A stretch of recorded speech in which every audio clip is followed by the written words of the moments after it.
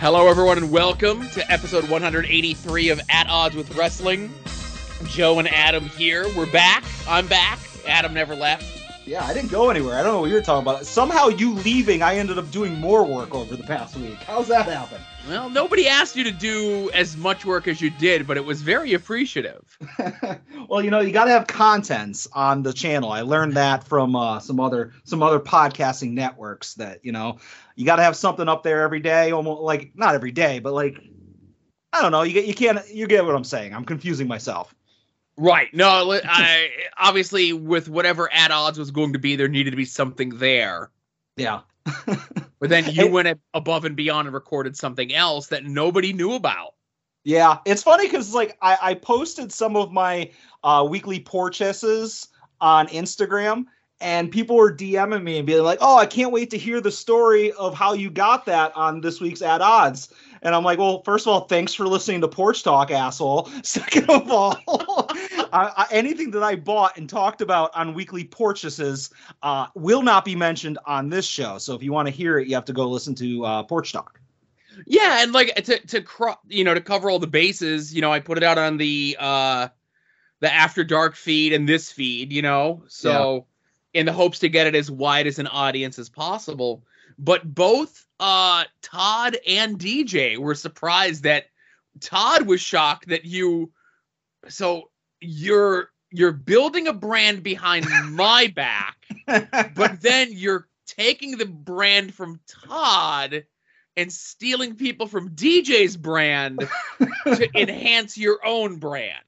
I think that I'm trying to enhance everybody's brand is what I'm doing. And as far as Porch Talk being Todd's brand, I don't know if this breaks kayfabe or anything, but Todd don't care. No. And I dare say that, you know, Brett might be one of my top 3 favorite podcasting co-hosts ever. Top 3? Yeah, top 3. All right, I'll take it. But no, so, you know, because you had messaged me when I was on my way home on Sunday, and I told this, I don't know if I told the story in After Dark this week, but I definitely told it to Todd, so it could have been recorded or could not have been recorded. So you messaged me on Sunday and just said, "Are you home yet?" I said, "No." And you're like, "Okay, I have something to send you."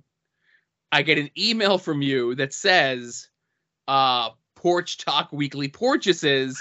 The body of the email says, "The file's too big, I have to Dropbox it to you." Okay. So I am not going to be dicking around with trying to Dropbox it from my phone while I'm in the air and everything else like that. I'll check my email. I won't fuck around with Dropbox. So I get home like 3:00 in the morning on Monday, and I put all the downloads through that I need to get going. And I'm like, okay, well, I need to get Porch Talk done. When I wake up later, I'll make sure that rolls out like midnight tonight. Okay. Yeah. And usually when you send me a Porch Talk that actually has content, again, exposing the business here, you'll give me like a little write-up of what it was about. Yeah. Nothing with this. I think when I didn't, I intentionally left it blank because I wanted you to just like experience it like the rest of the listeners did. I think the episode stands on itself without a preview. Of course. So and I'm like, oh, I got to write something, right? So I'm like, something vague. But at no point did you tell me that Brett was the guest, because at least I if you did, I could have like teased it in the description. But I get what you're doing, and Todd's like, "Oh, did Adam tell you he was doing this?" And I'm like, "Adam, don't tell me nothing. He just does what he does, you know?"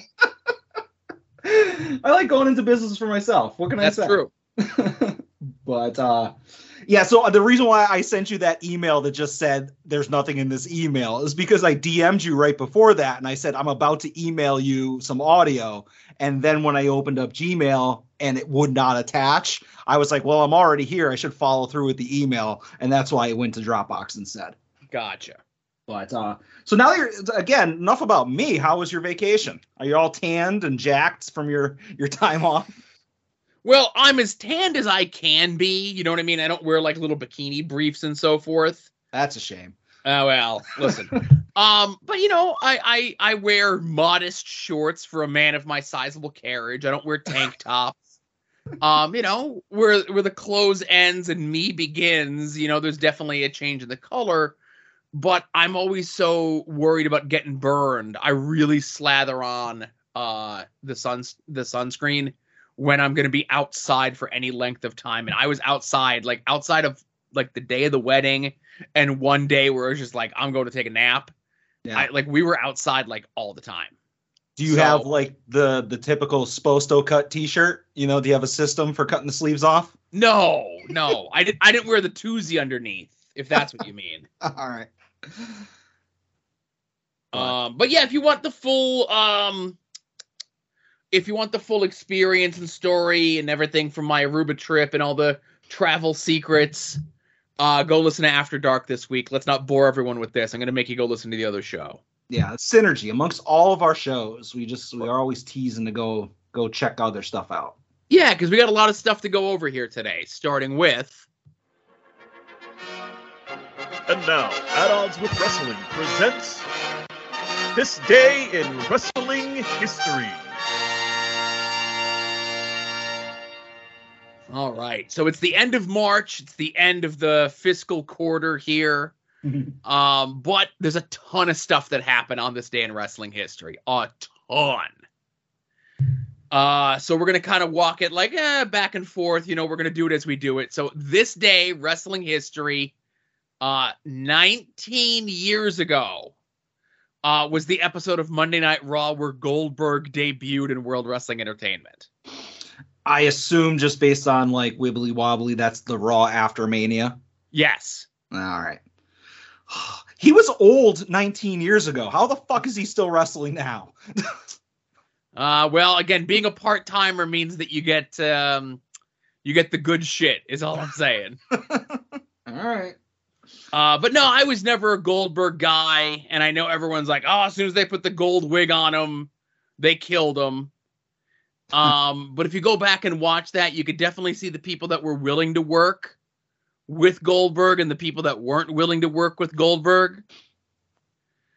To kind of, accentuate his positives and hide his negatives.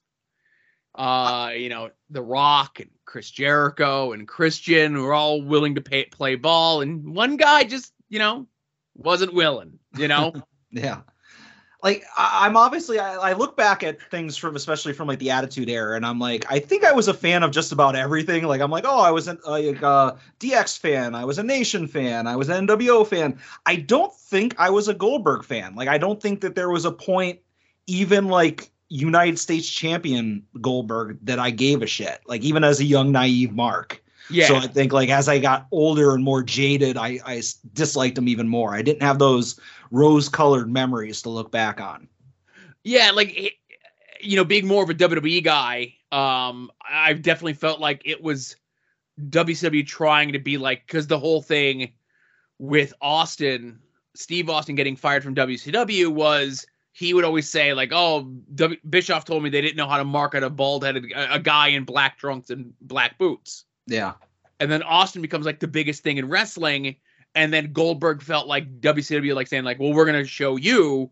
But obviously it didn't matter what Goldberg was wearing. He was like squashing fools, right? Yeah.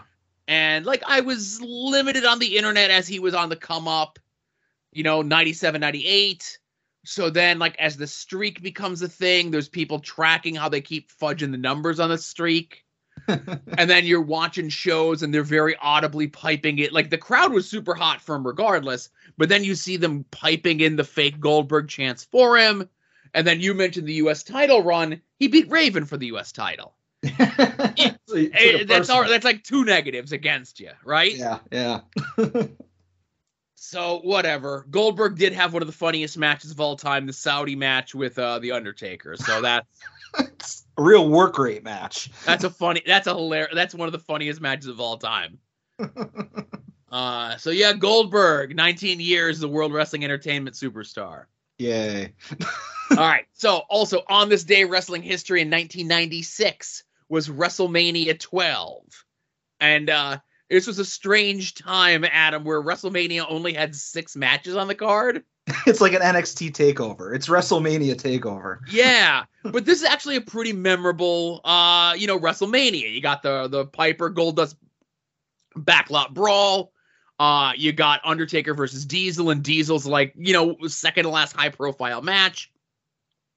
You got the Iron Man match with Shawn and Brett, which is one of the more polarizing matches in wrestling history. But you also have the second return of the Ultimate Warrior, squashing Triple H. Yeah, it was like a press slam, a big splash, and the finish. That was the whole match. No. The match is Triple H hot starts it, kicks Warrior in the gut, gives him the pedigree, which Warrior no sells. Yeah. And then all that stuff. Keeps his jacket on the whole time, and you can get a ringside exclusive figure commemorating it now. Yeah, that's two things in a row that we talk about that Triple H may have ruined. Leave the memories alone, man. Yeah. You're supposed to. I saw on Twitter that you're not supposed to attack Triple H this week because he died for our sins. Uh-huh. That was better handled on Pod Van Dam this week. I'll just make snide remarks here and there, you know? There we go. And you know what? Just a quick aside. Every time somebody from Pod Van Dam goes and quits and deletes their Twitter temporarily, my Twitter followers goes down like 20%. So you need to knock it off. Well, as long as they're not logging into the wrong accounts, you'll be okay. All right. Also on this day of wrestling history, 1997, is the Nitro and Raw head-to-heads that we had. Nothing really of note on Nitro this week, of course. But on Raw, we have the only singles match between Bret Hart and The Rock. Okay. And I had my researcher, not Derek, look into it. I'm like, did they have like a singles match like on a house show or something weird like that? And they looked and they saw, no. There were tag matches, multi-man matches, whatever. This Raw, this day, 1997, was the only singles match between Bret and The Rock. See, I have obviously no memory of this. Was this just like a one-segment throwaway with like Nation Rock or something like that? No. Okay, so we did it a couple weeks ago, or 2 weeks ago when I played the Bret pro. Or no. So a couple weeks ago, played the Bret promo leading into Mania, right? Yeah. So then, week after that is when Bret comes out and cuts his promo, essentially officially cementing the heel turn. Yeah. Shawn comes out and cuts his promo, which stinks. Bret beats him up, deservedly so. And then, like, after that, Bret just stays out there, does commentary on a Rocky Maivia defending the Intercontinental title against Leif Cassidy match. And then for no reason, Bret runs in and attacks The Rock, causing a disqualification. That sets up this match, which is Rocky Maivia, Intercontinental Champion, defending it against Bret. But then, like, Austin runs in, the LOD run in, Owen and Davey run in, and this, obviously, and it ends up being a disqualification, gets thrown out, whatever. But that match leads to the reformation of the Hart Foundation.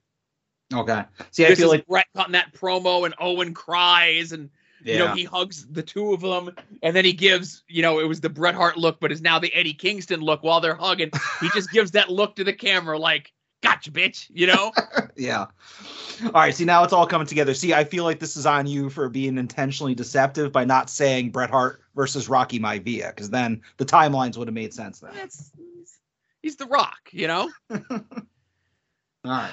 And but most importantly, Adam, I would say, on this day in wrestling history, 37 years ago, was the very first WrestleMania. See, it doesn't, when you say, I don't know why, like 37 years ago, I'm expecting you to start that conversation, be like, 37 years ago, you know, DX fought like the Nation of Domination, like, because all these years are blurring together. But I don't know, when you say WrestleMania 1, I feel like that was at least 50 something years ago. Well, again, this year's WrestleMania 38, 37 years ago. You know, it's no, I know. If you had put a gun to my head before we recorded and just said, tell me what WrestleMania we're on, I wouldn't have gotten it within 5 years. Well, I only know that because, you know, I'm a little bit more closely in line with everything, doing the research for the show and so forth, right? Yeah. But like, I had just become a fan maybe about like 5 or 6 months before this. You know, I went to the CYC to watch this on the closed circuit with my uncle. And that was like, that like if I was just like a kid who was a fan, like going to see WrestleMania, like in that atmosphere with all those people, even if it was just watching on the big screen, that kind of like cemented my fandom. Yeah. And it's never wavered since then, you know? You've just been a diehard WWF stan ever since. Well, okay, so I've been a diehard wrestling fan. Yeah. You know, but the last 20-some years where WWE's been like the only national game in town, there's been a lot of other wrestling out there, and I've always found other stuff to watch, and I'll peek back in. Like, I was watching Brian Zane, one of his videos, and he did a recap of WrestleMania 25, right? Mm-hmm. And I knew most of the matches, and I had an idea of some of the stuff. But then he gets into like, well, here's the world title feud where it was Edge and Big Show and John Cena, where the reason that Big Show was in there is because Vicky was cheating on Edge with the Big Show. I have no memory of that. Yeah, everything post WCW purchase for maybe the next 10 years is just a blur. I have no recollection of any of the Ruthless Aggression era. I can narrow some of it down. Yeah. But I do have something we have to do it during this segment here, Adam. Okay. Sami Zayn's kicking down to the ring. It's Kofi Kingston doing his thing. Roddy Piper on the show. Special Delivery Jones. No. Is it the big dog's yard? Let's find out. Does Adam know the card? So, Adam. Yeah. Using my brain, the most trusted source of wrestling information, there were 9 matches on WrestleMania 1. Oh, Jesus. How many of them can you get? 1? Okay. Mr. T and Hogan versus Piper and Orndorff. Okay. Was there like Big John Studd versus King Kong Bundy? No. Am I close? Like somewhat? I got. You're close. All right. I have no fucking clue. Okay. I know the main event because I used to be able to know. Like I'd probably say the first at one point the first 12 to 15 Manias I knew the main events, and that was about as much knowledge as I had. Okay. So this was the action that we were taking, right? I sent that tweet out the other day. A couple people bit. And the deal was, like, can you guess how many matches Adam can get from Mania 1? Yeah. And 2 people guessed 1. So I have to PayPal 2 people $5. Can you bring that sheet back up there? Just all right. Pull the curtain behind. I want to look at this. Who picked what? You just added up there. This makes great audio as I look at who. Oh, man. Some of you people gave me way too much credit. Right. I said the Mendoza line was 3. Oh wow, that's a pretty generous I'm like after they made their pick. Yeah. And I'm like, he might know 3. That's the most. Yeah, I was tempted for a moment to pull up Wikipedia because I do have it up for this year's Mania, but shame. I didn't. Because I didn't want to sully this, but now I am going to go ahead and pull it up here, and I'm just looking at it just to see if there is something that I'm going to be like, oh, I should have known that, and no. You're going to kick yourself. No, not at all. Like, I thought of Andre the Giant, right. But I had no idea who he went against, and now I'm seeing that was the Big John Studd. Wendy Richter, I could have guessed, but I would have never guessed who the heck this Kai person is. Leilani Kai, sure. Yeah, never heard of her. Brutus Beefcake versus David Sammartino? Really? Ricky Steamboat versus Matt Bourne. Is that Doink? Yes. Oh, Jesus. Tito Santana defeats the Executioner by submission. What a hot opener. No, there's no chance in hell I would have. If you gave me an hour and told me to come back, I wouldn't have gotten a second one. Well, you missed a couple matches. You missed Greg Valentine versus Junkyard Dog. I get you. I was just kind of picking them here. Oh, okay. I'm Sheik and Roloff versus Wyndham and Rotunda. yeah, there's nothing, like I said, if you said, you know, do not look at something, but just grab a pad and a paper and try to break it down and come back when you're ready, I still wouldn't have gotten a second one. Right. So my initial thought was going to say there was X amount of active people on the show. Okay. Like X amount of people had matches. Yeah. How many could you name? Because I'm like, there's no way Adam's going to know any of these matches. Yeah. You know what I mean? I half expected you to come because of the Retros box set, and the main event was Roddy Piper and Bob Orton versus Mr. T and Mean Gene. Well,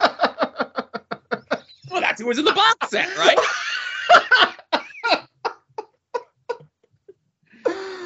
Yeah, if you said just name competitors, I would have done much better because, you know, like I said, it was just the pre-Hasbro era people. Yeah, you would have got SD Joe, or you would have got King Kong Bundy, you would have got Andre, you would have got Big John Studd. Not having to match them up in matches, I think, would have been. But I think that you trying to name the matches would have been, that's where the money was.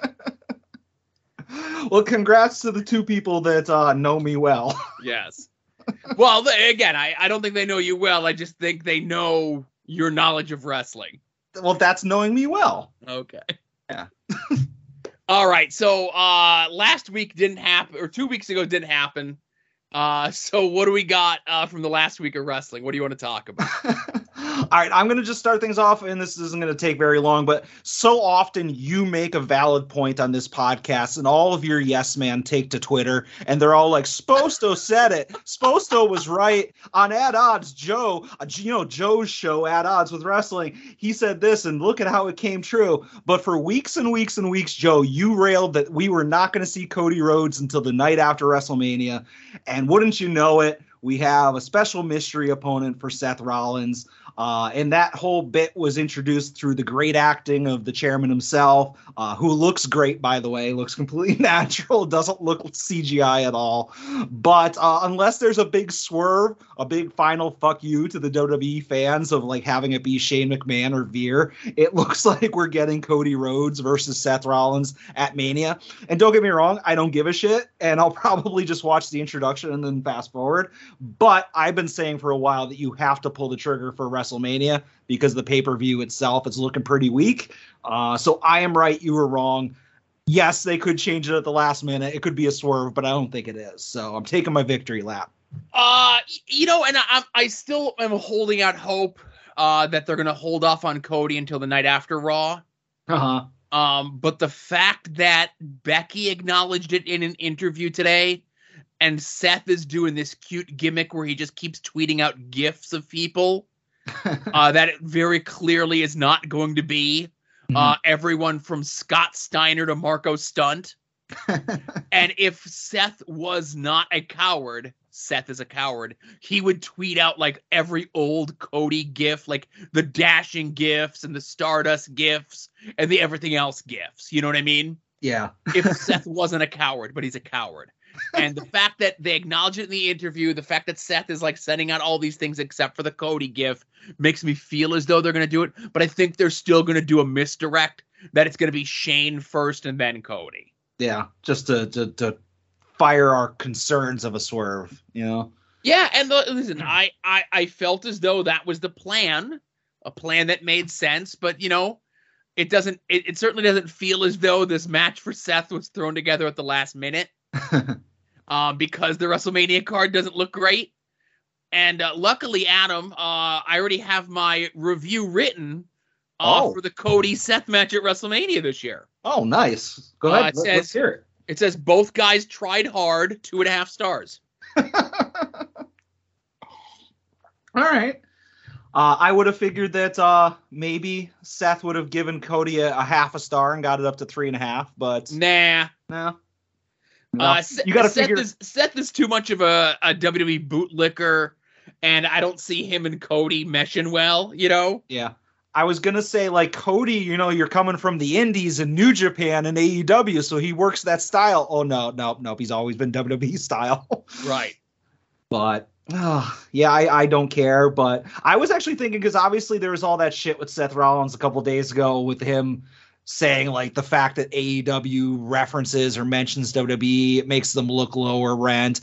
Like, Do you think if Seth Rollins would just keep his fucking mouth shut, we would hold him in a higher regard? Like, if we just took away his Twitter maybe 10 years ago, like, would we have him in the same breath as, like, a Kevin Owens or, like, a Sami Zayn, just people that we do like that are in WWE? Or does the Twitter just exacerbate it? You know, like, obviously, it makes it worse, but if he didn't have the Twitter, would we like him? So it's so strange because there's certain people that when we get to see their social media presence or their outside WWE interviews and stuff, we end up liking them more. Yeah. Whereas Seth is one of those guys where I was never a Tyler Black guy in the indies. I didn't get him. He just seemed like a bland guy who did moves. And then he went to NXT and I'm like, okay, maybe they could straighten him out and fix him. And then when he was part of the was that the blonde streak? That was sure. Then he was part of the Shield, and I'm like, okay, I can get into this. And then when he did the first turn on the Shield, and he's like, oh, I didn't sell out, I bought in, or whatever it was. I'm like, okay, he's not my favorite guy, but I get it. He's a WWE guy. You know what I mean? He's kind of fully acclimated to the WWE style, and you can fully acclimate to the WWE style without being the most bootlickingest guy when you do these things. Yeah. And that's what he is. He comes across as a cornball when he does these things because all this stuff when he talks about like, oh, AEW mentioned WWE guys is low rent or whatever it is. That's all part of that. Hey, man, I'm just in character doing that. But like, he doesn't like ring a bell to let us know that he's in character when he's doing this shit. So there's people that are like, all right, we know that he's just working, or there's people that take him as like deadly serious. Yeah. Yeah. Because it's like I look back at Seth Rollins, and like you said, you know, his time in the Shield, his time, you know, being the McMahon, Helmsley champion, whatever, the corporate champion, and even the Monday Night Messiah stuff. Like, I like his heel stuff, and I want to like Seth Rollins, but he makes it difficult to like him, you know? Yeah, he does. All right, what do you got? So that was actually one of the things I wanted to talk about. And then from AEW this week, the Bryan Danielson versus Wheeler Yuta match. Yeah. Maybe one of the best matches on TV in AEW history. You know, I love seeing Yuta give it. You know, he's, you know, if you watch any of his stuff, even from the indies, or even the stuff when he did matches on AEW Dark and everything, you know, he's always smooth. He's got like just a fluidness to him that he makes stuff look effortless, and he does a little few difficult things, but not too much difficult things. It's almost like he figured out like the 5 or 6 or 7 things that he could do perfectly and just does those alongside of everything else. But this was a match where, you know, he's in there against arguably the best active American wrestler in the world. The best active American wrestler in the world. Again, not taking into consideration Japanese wrestlers or, you know, Lucha Libre or anything else like that, because I'm not as knowledgeable about that. But, and he gave just as good as he got. I would say the match was almost 50-50, and the crowd was with him. And, like, this is a guy that still isn't under AEW contract. This is a guy that WWE passed on last summer, and they got something in him. Yeah. And, like, I think he's only, like, 25 or 26, so this kid's got at least another 15, 20 good years left in him. And on top of that, he's someone who, unfortunately, I think I've mentioned on the show before, he and I's time in Chikara may have passed. Like I said, he started maybe, like, a month after I left. Okay. So we didn't really get to know each other, have any real interactions or anything else like that. But he's one of those guys that you can't find anyone who says a bad word about him. Yeah. And he's a guy who constantly gives back. You know, he did all the stuff for Beyond. I know when he's in the Northeast area, he goes and does stuff at CB's dojo and trains with the kids there. Yeah, he's just one of those guys that's well-liked, is awesome at what he does, has youth on his side, has something to prove, and that match was awesome. Yeah, not in my points, but the match was phenomenal. I am actually, I don't want to say I'm surprised that Danielson won, because, like, of course he won, but I would not have been surprised if Yuta snuck one out, you know, like just kind of got a quick fluke roll-up or something to that effect, where it was just like, oh, I got you this time. So maybe that's where this is going. But the fact that like you can do this match again and again over the next coming weeks if you want to, with it eventually being Yuta winning, there's so many different directions you can go in it. So I love this match. What was the other thing I was going to say is, I did not know that Yuta was not signed yet. Tony Khan needs to get on this. Maybe focus less on signing the Hardys and more on locking in Yuta for like the next 10 years, or at least the next couple years. Right, and I don't know what his deal is, Yuta. For all we know is he could have been offered a contract and said no for some reason. Sure. But they're still using him in a high-profile position. And he's on the Ring of Honor show tomorrow, and he's wrestling the Ring of Honor Pure Champion, a guy who has wrestled and lost multiple times on AEW Dark. So I wouldn't be surprised to see Yuta win the ROH Pure title tomorrow, which is goddamn crazy. Yeah. Take all that Marco stunt money and give it to Wheeler Yuta. Oh, boy. I do have one other quick thing, and it literally is in my notes, and it just says Toni Storm, ? And I don't mean that as a negative thing, but like just I wanted to write down Toni Storm. I wanted to talk about her. I love the initial pop that unused WWE or NXT people get when they show up in AEW. My only concern is that it becomes another Ruby Soho thing where it's like, all right, cool, we'll just get your quick initial pop, get a couple appearances, and then we'll just, I don't want to say bury, but we'll hide you for a little while until we're ready to use you. So I do have concerns for that. But Toni Storm looked like $1 million, and good on her for making that appearance. This was like one of the more worst kept secrets in all of wrestling over the last 2 weeks. That she was going to be making her debut. Putting her into the women's side of the Owen tournament is going to be a way to kind of get some of those, I don't want to say dream matches, but some of those matches that she can have out of their way. I wouldn't be surprised if she wins the tournament. Especially with the way Excalibur was putting her over with all the stuff that she won when she was over in Stardom. And again, I'm not knowledgeable when it comes to Stardom. I'm just going by what was said there and the little bit that I looked up. But Toni Storm is another one like Wheeler Yuta. Like, she ended up in the WWE system. She's super young. And I can't understand how you don't look at her just on paper and say that's a star. And then figure out the rest after that. But you don't have to, because she's actually, and again, there was a whole debate on whether or not she's good or not in the ring. There's a lot more people that have gotten a lot further in wrestling with being a lot less good in the ring than she is. Yeah. And again, whether it's her opponents, whether she hides it well or whatever it is, I think Toni Storm's going to be a megastar. Like, it's not going to be tomorrow. It's not going to be next year. It might be 5 years from now. Because she's still young. She's still got the entire world ahead of her. And if you go and look at what WWE did with her when they had her up on the main roster, because WWE tells us that NXT doesn't count anymore, they wasted her. Yeah. She was the 80s wild child. She was, Ziggler's like girlfriend or something like that. To them at WWE, she was not aesthetically pleasing to what they thought a diva should look like. And that's unfortunately still the mindset that they have. You could take all the women's revolution stuff, but unless you're like some sort of freak athlete or you immediately connect in a way, and even if you immediately connect in a way, they're still going to beat you down at this point, and they called her up during the pandemic era, which didn't help. And I think crowds were just coming back when she came up on the main roster. But it's a moot point.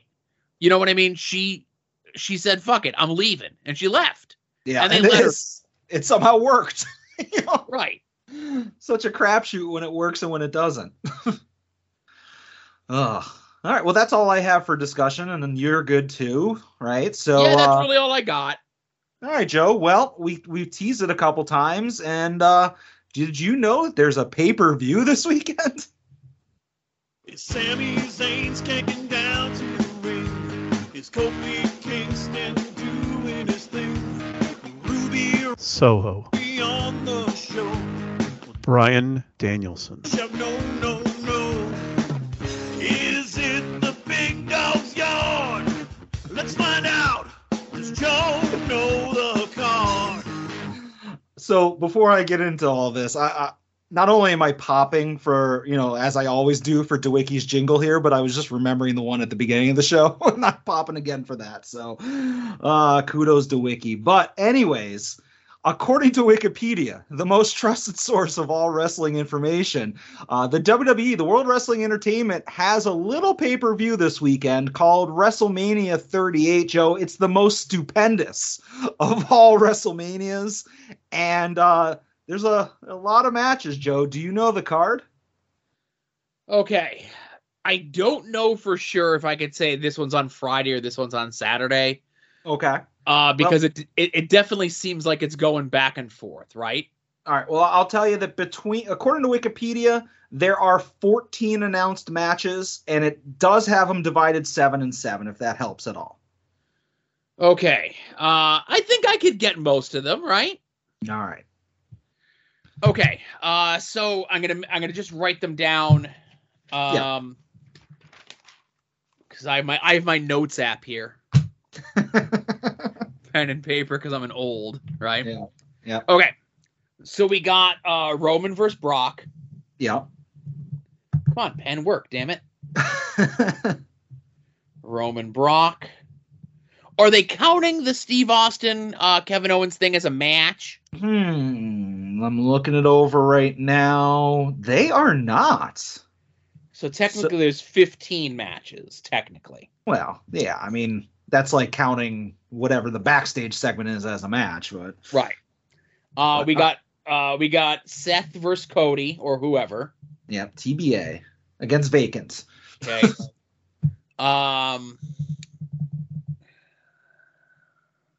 We have Edge against AJ Styles. Yep. It's just hard because I'm looking through a giant list here. So that's 3. We have Ronda versus Charlotte. Yep, that's 4. Okay, because you're not counting Austin and Owens. Okay. Yeah, I'm just going by what Wikipedia has. You got Becky versus Bianca Belair. That's 5. Now, there's a triple threat for the women's tag titles. That it's the champions, which is Carmella and Zelina Vega, against Naomi and Sasha Banks. Yep. Against Rhea Ripley and I can't think who Rhea Ripley's partner is. Liv Morgan. Okay. And there's another team in that. Oh, there's a 4th team in that? It's a fatal 4-way. Is it Tamina and Natalya? You got Natalya right. You have the Queen of Hearts. You need a different queen, though. I have no idea who it could be. The Queen of Spades, Shayna Baszler. Oh, Shayna Baszler. Jesus Christ. Okay. And just anybody wants to do any additional research, Wikipedia has a really good picture of Queen Zelina as her default photo. But moving on. So that's 6. Is the Raw tag title straight up Alpha Academy versus Orton and Matt Riddle? It is not. How many other teams are in it? 1 more. Street Profits. All right. That is 7. Okay. And then I know the SmackDown tag titles is the Usos versus Nakamura and Rick Boogs. That is 8.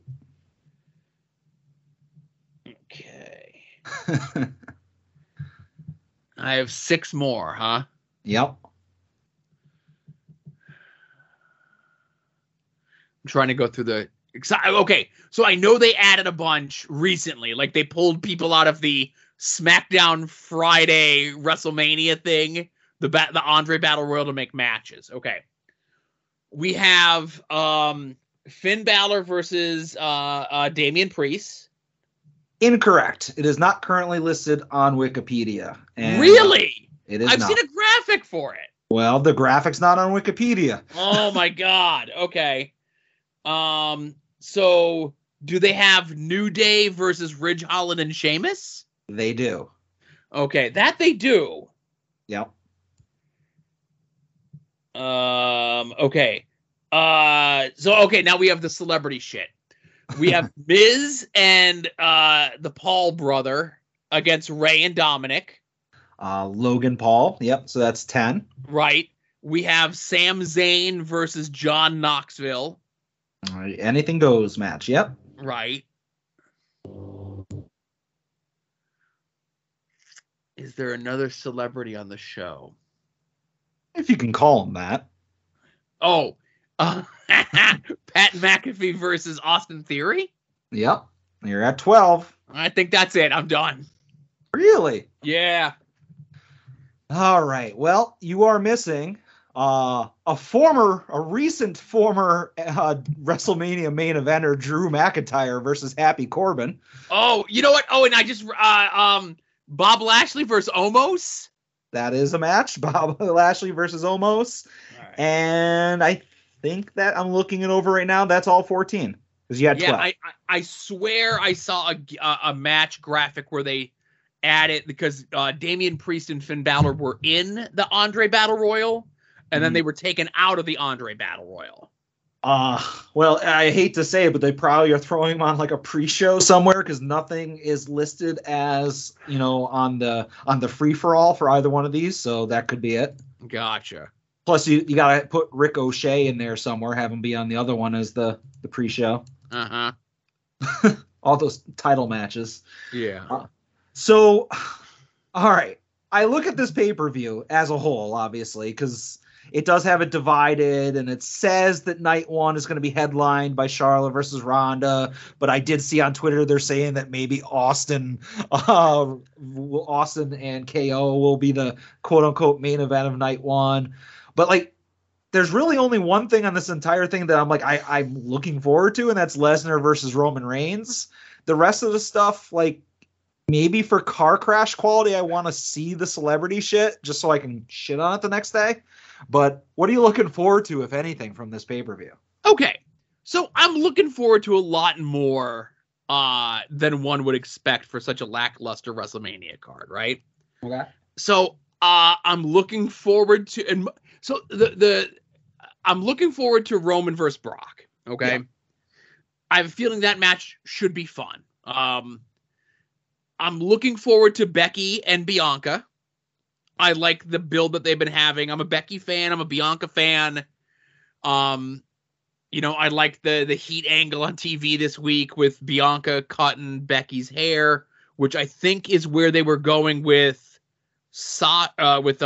Bayley and Bianca over the summer before Bayley got hurt. Where they were going to do like hair versus hair at some point. I think we're going to get that at Backlash.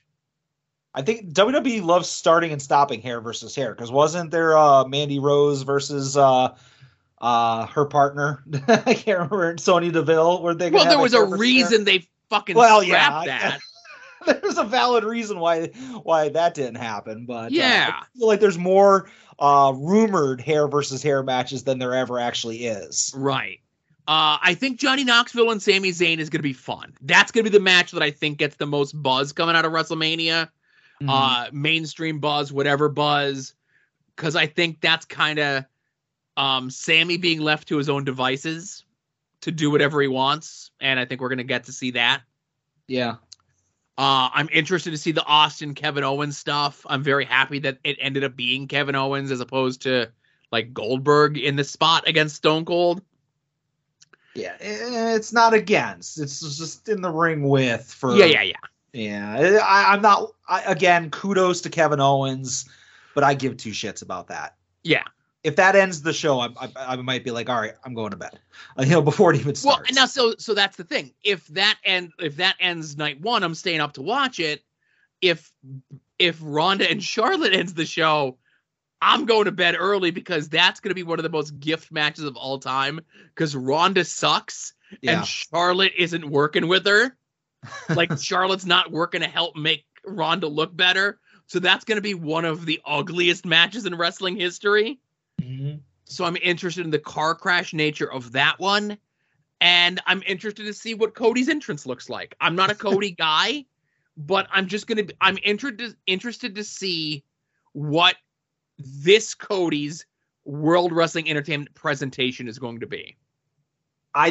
I'm basing this on nothing other than just I don't want to say wishful thinking because I don't care enough to wish, but like I'm trying to like book it in my head, like have him come out to his same song, his same like rising thing through the middle of the stage, you know, hell, have him bring out the dog again, you know, like leave that poor dog home. I'm saying copy everything from AEW that you can, because let's be honest, there's not much that WWE does well with creating stuff or recreating.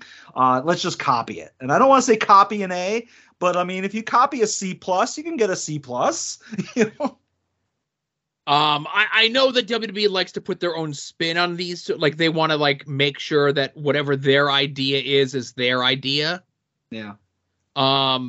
But I could see Cody fighting for like, I'm really going to fight for this. Or I'm really going to fight for that, you know? Yeah, I could see him continuing to use his theme song and the stupid logo that's on his neck.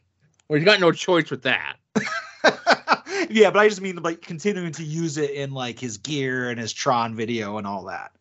I was going to say his theme music is the same people that did like Broski's theme, but also, you know, The Miz and Ziggler. So it's people that, you know, not exactly don't have a working relationship with WWE, you know? Right. So Joe Gagney hosts 5-Star Match Game that I've been a guest on. I was looked over for an upcoming episode, but that's okay.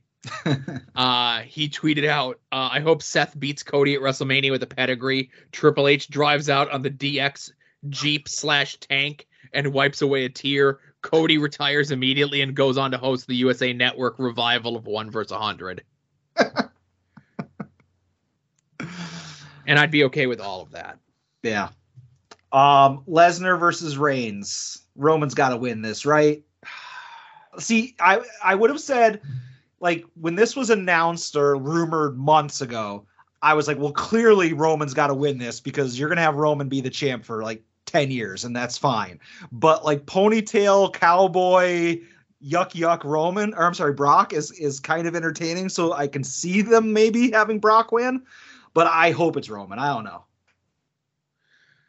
So this one's tough to call because Roman has been doing the talk show circuit to promote the show and everything. And he's been kind of leading it to believe that he this chapter for him is done. And he's moving on to something else where he's taking time off, but all of it depends on what you've got on Brock. And I feel like Brock has been on TV like every week since the Royal Rumble, and if they got Brock on TV every week, do they need Roman? But this is one of those matches where it's like literally a toss-up. It could go either way, and I'd be okay with it either way. I think I'd be fine with it either way. I'm kind of pulling for Roman, but just because my concern is that if Brock wins the world title, now you have both of the belts on him, and then what happens if he's just all of his dates are used up and you just don't have the world title on either of your shows for a couple months, you know? Right. Not that I watch WWE enough to care, but I can at least say that that's not a good idea. But I don't know. Like I said, nothing really else. I'm looking up and down this card, and man, Edge versus AJ Styles. I can't imagine the fact that doesn't appeal to me at all, and I don't know why. Yeah, I don't know. This is a pretty lackluster Mania. There's a lot of matches on it, but there's just like WWE's product just hasn't been interesting or stimulating or anything. Yeah. But again, everything is built into WrestleMania, and everything really is actually building to the Saudi shows because they make a lot more money off of those. But it's WrestleMania, man. Like, I watch WrestleMania. Even, you know, when I miss other stuff, I watch WrestleMania. It's WrestleMania. Yeah, and you know what you could say, and I agree with you. It's like Mania is Mania, and it stands on its own, and it's worth checking out, even if, you know, you're not enjoying the product. But I felt the same way about the Royal Rumble, and we went into this year's Royal Rumble, or we came out of it with like the worst Rumble ever, or maybe the worst Rumble ever. So there's a chance that you could have the worst WrestleMania ever in just a few short days. Yeah, there's a very good chance. Yeah. But you know what wasn't the worst, Joe? What wasn't the worst? The homework that I gave you this past week.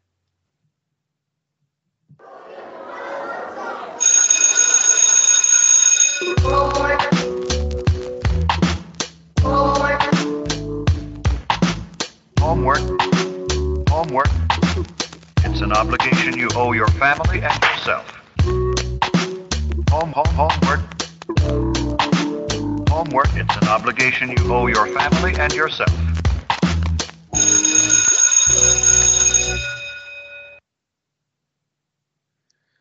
So that's right. Adam had assigned the AIW event from this past Saturday. The Doctor is in. It was not live streaming, but it was up on the service rather quickly because Jerry left his house and actually went out there to oversee the filming of the show. If you did not get a chance to watch the show, you can go make sure to check it out again when you get a chance, because AIW has been putting on a lot of good stuff lately. But if you just want to kind of follow along, you can head over to masklibrary.com. Our friend Kevin does write-ups to go along with all the homework that we always do here whenever we do homework, right? Yeah. So starting the show off, we had Derek, director, taking on Riley Rose. Derek accompanied to the ring by Ziggy Haim. This match was a great showcase for Derek. Riley is coming back from that foot ankle injury that he suffered back in September. He's looked good in a lot of other matches that he had, especially that one with Chase Oliver a couple months ago. There's just something, we'll get into it a little bit later on, but Riley Rose needs a makeover. Okay. He needs something. He needs different gear, a different entrance jacket, a different something. Okay. Why? Any particular reason why, or just? We'll get into it a little bit later on. All right, fair enough. Derek looked great in this. Derek has gotten a chance to showcase himself a lot in a higher position in IWC, the Pittsburgh promotion. Again, Pittsburgh, Ohio, relatively close to each other. Derek just looked great, man. You could tell that he went to a Chris Hero seminar because he was doing all sorts of cravat-y based offense. And he finished the match with a top rope full Nelson, like powerbomb thingy that looked hella cool. Yeah. I thought it was a fun opener. You know, like a lot of the early matches, I'd say probably the first three were all very similar in like them being hard hitting. You know, like there wasn't anything to, you know, we'll get into it when we get into it, but it felt they all followed the same pattern, you know, so there wasn't one of them that was like, oh, this should have been the opener versus this one, because they were all just kind of people beating each other up for the first couple matches. Okay. So this match went about 7 minutes. Next up, we have Jocelyn Navarro taking on Katie Arquette, who's done a show or two at AIW. Bigger test here against Jocelyn. There's one part early in the match where Jocelyn gives Katie this drop kick while Katie's out on the apron. It looked like she killed her. It was awesome.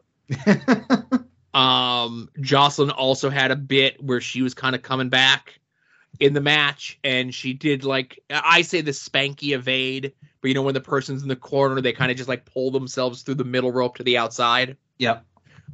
She did that into a roll up into a DDT, and it looked real cool, looked real fluid.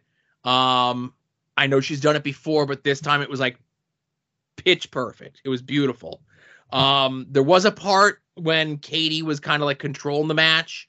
She kind of had like a lazy chin lock on her that there was a lot of daylight on. This match went 10 minutes. I felt as though they had enough material for 6 to 7, but it said 10 on the sheet, so they went 10. I watched this match. It was fine. Jocelyn Navarro is a star, as you said.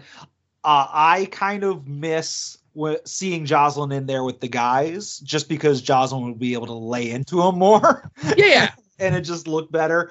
So like you said, there's a lot of daylight in this match in certain spots, I think, from both of them. But it was fine, and I wouldn't mind seeing Jocelyn in there with, like, teaming with PB Smooth again. You know, I get that they're going in a different direction. We'll find out more about that throughout the night. But, yeah, maybe in the future, you know, if you don't get as many women coming in. For sure. So next up, we had Jackson Stone taking on Dom Guarini. I would say this is like my second favorite match of the night. Two big boys just beating the shit out of each other. I love Dom. This is Dom's hometown. His folks were there. I don't think I've ever seen Jackson Stone before. I did. He didn't have the same impression on me then as he did here. He looked cool as hell. He had awesome strikes, awesome lariats.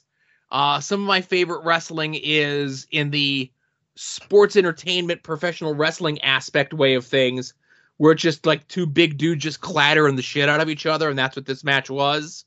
Yeah. But the little things that I like, Dom did a bit where he kind of got floated through on suplex, and he was behind Jackson Stone, and he did a bit where he put his feet in between Jackson Stone's feet and kind of kicked them out, so Jackson Stone fell on his butt.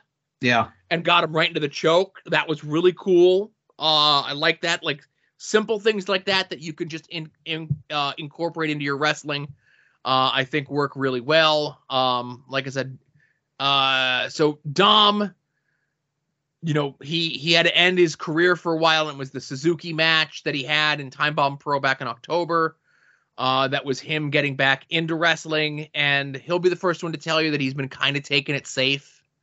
And obviously when you had the neurological issues that he had, what he was diagnosed with, and then you get the clean bill of health that you can come back, you're still going to be a little trepidatious, I guess, is the best way to say it.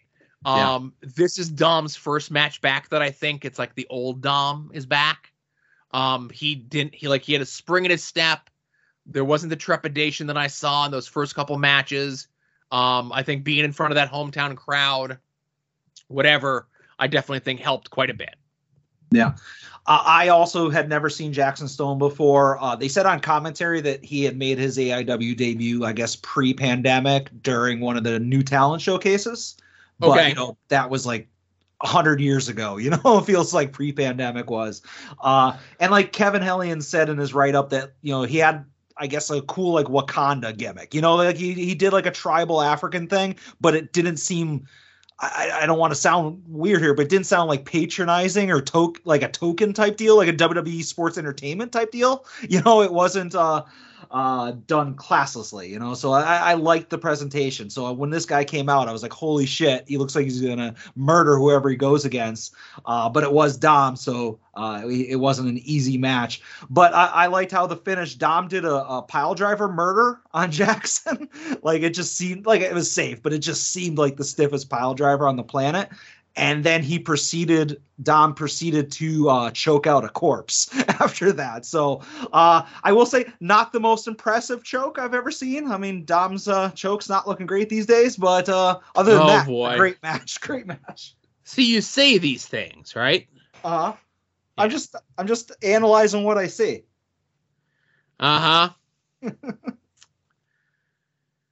So next up, we have Chase Oliver versus the returning to singles competition, Josh Prohibition, right? Yeah. Josh looked great. Chase looked great. I understand the logic of this match since Josh is going to be the one challenging Broski at the next show for the title, so he needed a win here. Chase has been on a roll where he hasn't been pinned and he's been undefeated in singles matches. I think we could have put somebody else in this spot for Josh to beat. Yeah, no, I agree completely because, Chase Oliver's been impressive in the last couple matches that I've seen him in. And obviously when it's like, yay, it's Josh Prohibition, he comes out as his opponent. And so I was a little underwhelmed. There was a point where Chase Oliver does a tope suicida into the guardrail that was ridiculous. Like it was full force and almost killed Prohibition and a couple people in the front row. But I agree with you. I get what they're doing with it. They want us to think the Prohibition's still a thing, but shouldn't have been at the expense of Chase Oliver. So what I was getting to before about Riley Rose, okay? Yeah. Riley Rose looks too much like Josh Prohibition. They're both bald-headed guys. They both wear like almost the exact same look on their tights. So, I'm not one of these guys like Vince, like, oh, I'm going to get confused. We can't have two people named Shane on the roster, right? Yeah. But Riley, grow a mustache. Right. Get a different ring jacket. Change your gear up just a little bit, just so that you don't look exactly like the other bald-headed guy on the show. Like, not to say that there's not other bald-headed guys in the show. There's other bald-headed guys in the show. The other tall, pasty, bald-headed guy. Yeah. Yeah. As opposed to the one that's in the tag team match is like jacked to the gills, the old-timey guy. Right. Yeah. Because his gimmick is he's bald and super muscular. But like I said, I thought this match was really good. Next up we have, and again, I'm not playing fucking, what is it? Magic Man. Cool Hand Ange. Yeah, it's fucking 2.0. It's Matt Lee and Jeff Parker taking on Cheech and Colin to Infinity and Beyond. They do a bit with the Jericho music at the beginning that Pat tells a funny story about on Pod Van Dam, since he's the music man at AIW. A lot of people really liked this match. Okay. I didn't like this What? match. Yeah. All right. Explain yourself. I like all these guys involved in this match. I would even call some of these people like close personal friends. Not anymore. This match just seemed to be missing something. Okay. Yeah. See, I try to take the critical eye out of it, and I just feel like every match preceding this was like either a hard-hitting brawl, or in the case of Oliver versus Prohibition, more of a technical showcase. And this was just a fun indie tag match. Like, was it a match of the year candidate? Was it 5 stars? No, not at all. But like, you came out of it just enjoying what you had seen, and I think that's all I look for in a tag match. I'm not going to dissect it, but like, if I look at this show as a whole, honestly, this is probably one of my 3 favorite matches. And I won't expose what my other 2 are, but I was in one of them, but but no, I enjoyed it. So I guess you can forward whatever Christmas cards you get from anybody over to me. So next up we have PB Smooth versus Matt Justice. Mm-hmm. Let me look at my notes here. So this is like 2 of the bigger guys in AIW. They've been in scramble matches and 4-way matches and whatever, but I think this is their first singles match they said on commentary. This match was good, not great. This is the first match of the night to do doors. The finish comes with a little miscommunication, where Fonzie gets bumped off the apron. Of course, he needs to get taken out of the equation. And then, the guy who was doing commentary with Matt Wadsworth, Nathan Zagura, I guess he's like a Cleveland sports guy or something. Yeah, like a Browns radio guy or some shit. Sure. I just found it funny that he knew the names of all of PB Smooth's finishing moves. I don't know why. It's like when a person from the quote-unquote real world, and I know he's a wrestling fan, but when they know the names of, like, it's like, oh, he just hit him with the penthouse blue and he rolled it into the Players Club. And I'm like, you're a real person. You shouldn't know this stuff, right? Yeah, stop trying to make us look bad. Get out of here. Yeah, you're a little above this, right? Yeah. But yeah, I thought this match was good. It'll be interesting to see if they end up doing somewhere down the road like PB Smooth is on a winning streak, and this one's on a winning streak, and that one's on a winning streak. It'll be interesting to see if they do PB Smooth versus Broski. Justice doing the coast to coast flipping like drop kick thingy was pretty impressive and looked kind of painful, with PB moving out of the way. And as somebody who wasn't around AIW when PB was at the top, it was a surprising win for me, to see that, because I would not expect Justice to lose, because again, everything I've seen of PB Smooth was presented as a tag guy, so it was an interesting decision. And I guess this goes into what I was saying before, about how I miss Jocelyn being, in there with the guys and teaming up with PB Smooth. It makes sense that they're not doing that, because you're starting to push him as a solo guy again. Right. All right, on to the main event, Joe. No, it's not the main event, but there's a 4-corner match for the tag team titles. we have bulking season, we have the main event, we have the Bitcoin boys, and we have PME who are the champions, right? Yeah. So already points off for PME because they didn't bring the belts out with them. What's up with that? I don't know. I didn't get a chance to listen to the AIW podcast this week, and that reminds me to ask Thorne what the fuck was up with that. Yeah. And you know what? Side note, I'm going to float this here. I'm going to message Thorne about it when we're done. So one of the only times that the clusterfuck at the Joey Janela Spring Breaks was good, when an ossified drunk John Thorne was on commentary. And that was the only time that they let him do commentary because it was good and they don't want that on their shows. And a couple people were tweeting today. It's like, oh, John Thorne's not doing commentary for the clusterfuck, so they're not getting my money. Tomorrow is the first of the month. You know, this is when like everyone gets hit for their Patreon charges.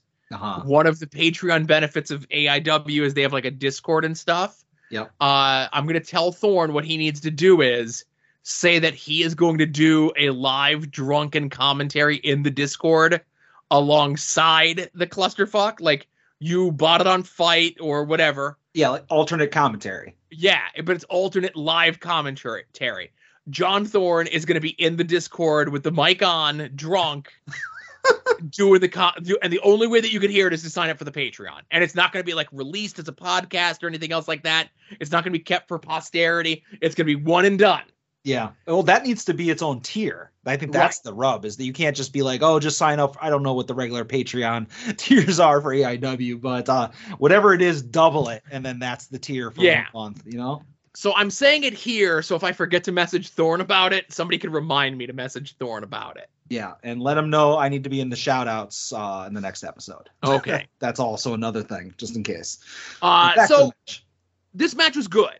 I thought all the teams looked good, working well together, but this still just feels as though more of PME barely escaping with the belts that they didn't even bring to the ring with them. I think this could have and them stealing the pin off of the really cool finisher that Bulking Season won. Yeah, another stolen victory. Right. I like all the teams in AIW, and there's other teams that weren't even in this, like Members Only, 9 to 5. We mentioned with the Dom match at the end of it, Brian Carson and Casey Carrington came out and then kind of like bitched out. AIW has like a great tag team division, and really any of these teams have been built up in a way that any of them are viable contenders to take the belts off PME. And I understand you got to build the heat with it and everything else like that, and you want to protect some guys and everything. But I think this match could have worked if it was like elimination style and did a thing to help PME kind of look stronger by like cheating and like eliminating all three teams. Yeah. Or you make, like, if you want to just continue to elevate Bulking Season, like have them get some of the pins of eliminating, Bitcoin Boys or the main event, and then have them get screwed by PMA. And then you're like, okay, you still have that impressive showing from Bulking Season, but they still get fucked at the end, I agree with you. Like, I get where they're going with the PME stuff and them just keep chicken shit wins and everything like that. And yes, the longer you do this, the more the bigger the pop is going to be when they eventually lose it to Bulking Season. But you can only do it so long before it gets old, and like, are we getting to that point where like, all right, you're doing this over and over again? They need to do something to mix it up a little bit, even if it's have non-title matches and have PME lose. I don't know. You got to do something to make it fresh. Yeah, I like your idea too. Building up Bulking Season as the ones who eliminated like the other two teams, and then have PME kind of steal the victory off them, Yeah. But just having it be single elimination and have PME just win at the end, nobody really looks stronger. Yeah. So next up we had my favorite match on the show, which was Isaiah Bronner taking on Kaplan. Remember before what I said about the match with Jackson Stone and Dom, where it's just two big dudes clattered the fuck out of each other? Uh-huh. My favorite thing about Kaplan is that he wrestles like wrestling is real. but he's not like a shoot fighter. He's like a drunken brawler. Yeah, I can see that. And like you could see toward the end, like they're doing like the strike exchange back and forth, and you could see a couple of the shots that Kaplan was hitting Bronner with light him up, and you see like Bronner like stop selling and be like "fuck you" and like whack him, Yeah. And then Kaplan's just like, "Oh, fuck you," and then like it started getting real a little bit. It came down a little bit. Bronner wins. This was a deal where like Bronner was another guy that was kind of undefeated for a while. Kaplan was undefeated. Kaplan pinned Bronner at the last Odeon show in that multi-man match. This was Bronner technically getting his win back. I don't think Kaplan loses anything by losing to Bronner, especially since they're putting Bronner against Minoru Suzuki at the next show. Yeah. Very awkward dead man's curve done by Kaplan on Bronner. Right. Thank God he landed just good enough to avoid disaster there. But yeah, I just big meaty men like you said, just kind of like the Dom match, just kicking the shit out of each other. It was fine. I think there was a lot of, as you said, because it was so snug and kind of got shooty at times, there was a lot of, I don't want to say botches, but like sloppiness mixed in with the fighting. But I won't say that to their faces. And if you say I did, I'll deny it. No, I like it when wrestling looks a little not clean and crisp, Yeah. It kind of gives it the illusion of a fight, Yeah. And shout out to Kaplan for the toothpick throw as he was coming out for his entrance. Yeah. And then we have the main event, which was the Major Boys, the Toy Boys, Brian Myers and Broski taking on the Rip City Shooters, Wes Barkley and Joshua Bishop. This match was just kind of like an old school, maybe like, Attitude Era-esque ECW crowd brawl, which was great. Mm-hmm. I know on the podcast this week, Brian and Broski kind of throw a little shade on the boys, saying that they were maybe a little stiff during this match. Both of them were Stiffy McGee. But you go watch some of those chair shots they were waffling Josh with. I don't know. I don't know if those were receipts or everybody was just working snug. I know Brian has said many a times that Broski's the stiffest worker that he knows. Yeah. You know what I want to just say, when Hawkins and Broski became, when they were released from the WWE, they talked about how they did not want to team with each other. They were going off on a solo run, and they were only going to reunite for like the big matches. And not that the Rip City Shooters aren't a big match, which they are, but obviously they've been teaming in GCW, so that can't be that big. But it's almost like Hawkins and Broski say one thing and do another thing. I don't know what it is. Maybe their word isn't really, something you can hold them to.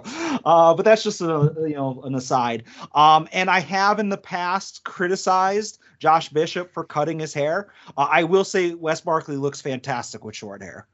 I think both guys look good with the short hair. Yeah, I just think it works better for Barkley. It's a step up in his case. Mm-hmm. But I agree. Sorry. I was going to say it was a fine match. I like the brawling, in the crowd a lot better than the isolate Barkley part. And so I think all of the cutting the heels cutting that ring in half stuff that was the first half of the match I could have done without, but I liked the match overall. No, I'm okay with that. Like, I'm okay to build to something like that. The heels essentially being like cowardly and, doing that sort of stuff and then it breaking down, whatever. Josh, the Rip City Shooters win after Josh pins Brian for the second time. I might have let Wes get the pin or maybe have Josh pin Broski just to show that he could do it. Mm-hmm. Especially since it's not Josh next in line for the title shot. It's Josh Bishop in line. It's Josh Prohibition in line for the title shot at the Odeon show next month. And again, I know you're towing the Broski line. But I think it's going to be a very interesting match. I think you're going to get a lot more miles out of it. It's going to be a very different Broski match than you've ever seen before. Will we see a drop toe hold? Broski's not a drop toe hold guy, so probably not. All right. But, PME obviously comes out for the attack, and Prohibition comes out and cuts another riveting promo about how, if you're from Cleveland, work ethic, and when I woke up, the show was over. I did like the bit where Josh Prohibition called Broski like a college jock or something. Yeah, he's and like, Broski's like, I never went to college. That was a good quick goat thinking there by Broski, Yeah, he was a college frat boy, is what he said. That's what it was. You could be a college frat boy without being in college. You just you're that age or older, and you go to the parties. Yeah, fair enough. But yeah, fun show. I enjoyed it. Yep. Looking forward to the show next month. They got Minoru Suzuki coming in. They're building some stuff up there. Is the next show at the Odeon? Yes. Okay. I think it's the 24th of April, if I'm not mistaken. Gotcha. If I'm looking at a calendar with my gazintas, I think it's the 22nd. My apologies, 22nd of April. All right. I need there to be another Toy Hio. I think that's the next. And Toy Hio paired with an Odeon show. That's what's going to get me out there. Did they announce the date for the next Toy Hio? Was it June, maybe? Did I see that correctly? It's possible. I think I saw something, but I didn't make note of it. So we'll have to see if it lines up with the AI Dub show. Gotcha. All right. So well, no homework this. Oh, sorry. I was just going to say the same thing you were. That obviously there's no show homework this weekend. You are unfortunately being subjected to 2 nights of WrestleMania plus a bunch of other great stuff on Jerry's Internet Wrestling Emporium. Well, I'll say this. There's not a ton of the stuff that's on Jerry's Internet Wrestling Emporium because Jerry's, let everybody else have the weekend. Oh. There's a bunch of other stuff that's running, whether it be the Ring of Honor stuff, whether it be Rampage on Friday night, WrestleMania. It's just because there's so much other wrestling. Take your pick. Watch whatever the hell you want this weekend. We're not going to assign you anything. And I think starting next week, we're going to get back into what would be, 2013 Chikara stuff. Oh, geez. It's been so long. I forgot what's going on. Yeah. No, we'll get you some previously on videos to watch beforehand. Okay, perfect. All right, let's head to the voicemail. Hello, add-ons. It's I again, strongest man of the land, Arthur MacArthur. Gracing with my presence. It's WrestleMania season. And, everyone talks about the great pageantry and the great memories of wrestling. Well, I'm going to be that guy and bring out the worst of those memories. Everyone's talking about Shane McMahon might be the mystery opponent for Seth Rollins. And I got to tell you, if that happens, it could go down as the biggest, oh my God, I fucking hate this company moment of all time. But there's got to have been Mania moments before that have made you feel this way. So, Adam, Joe, please, delight me. Tell me and your viewers a moment in WrestleMania history that happened and you just said to yourself, wow, fuck this company, I am done. But you're really not done because you still watch. Anyways, that's all I have for now. You guys have a blessed WrestleMania weekend. So do you have one for Artie's question there, Adam? Absolutely. You know what? First of all, congratulations, Artie, on just being, again, the uncrowned AIW Tag Team Champion, co-champion. So you'll get him next time. It's very easy because the first thing that jumps into my mind is you can think of like any time that they had a celebrity on WrestleMania who like took a spot or got a pin over somebody that I really liked, because I've never been a fan of the celebrity stuff. Even people that are like, oh, come on, Bam Bam Bigelow versus LT was a great match. I'm like, I didn't like it then and I don't like it now. But I think I'll stick with just like a result. And maybe 2022 Joe will appreciate this more than Joe at the time. But the biggest fuck this company that jumps out to me is when CM Punk was on that God run as champion. And then they had him, it wasn't when he was champion, but they had him lose to The Undertaker to keep The Undertaker streak. Because I really thought like they were going to have Taker lose to CM Punk just to put over CM Punk, because at the time Punk was like the top guy, the top up and comer youngster. So I remember coming out of that, and when Undertaker got the win, just being like, fuck these guys, fuck Vince. But at least I was like, well, I guess Undertaker will never lose. And I kind of got okay with that. because it was like, oh, it doesn't matter who you put him in there, he's just never going to lose. And then he had Lesnar beat him anyway, so that was kind of a minor fuck you. I didn't like that either. But yeah, CM Punk beating Undertaker is something that jumps out. Or Undertaker beating CM Punk. I got two, and they're easy ones. They're probably everyone's ones. But I've never said, like, fuck this company, I'm never watching again. It's more like, oh, that sucks. I can't believe they fucking did that, right? Well, that's because you're too nice of a guy, Joe. Well, no, I'm a horrible person, but I need wrestling in my life, you know? Number two, I have to pick two, would be the Triple H Booker T match at WrestleMania that year, where the whole build-up was all this, like, weird race baiting shit. Yeah. And then Triple H hits the pedigree, and then it's like a good 90 to 120 second crawl in between hitting the pedigree and pinning Booker T without even hooking the leg clean and just killing Booker T's momentum dead. And it took Booker T like another like 3 to 4 years before he was able to come back from that. Yeah, I got a solid 30 count on that pedigree. Yeah. But number one has to be WrestleMania 9, when after losing the World Wrestling Entertainment title to Yokozuna, Hulk Hogan comes out to dispute the finish, and Mr. Hitman's like, oh, go ahead. I can't do the impression like Marcus can over on Final Wrestling Place. But he's like, go ahead, Hulkster. You got it. And then Hulkster just beats him for the title, beats Yokozuna for the title. Like, one, I was pissed that Brett lost. Two, I was pissed that they just immediately flipped it over to Hogan, because that was back in the day where they didn't do like babyface versus babyface matches. Yeah. So it was like, oh, well, if Yokozuna won, that means Brett will get a rematch at the next pay-per-view. Well, now Hogan wins, and I'm like, oh, Brett's not going to get a rematch because they don't do good guys versus good guys. Yeah, your best thing you could hope for would be like a house show that never airs. You know? Yeah.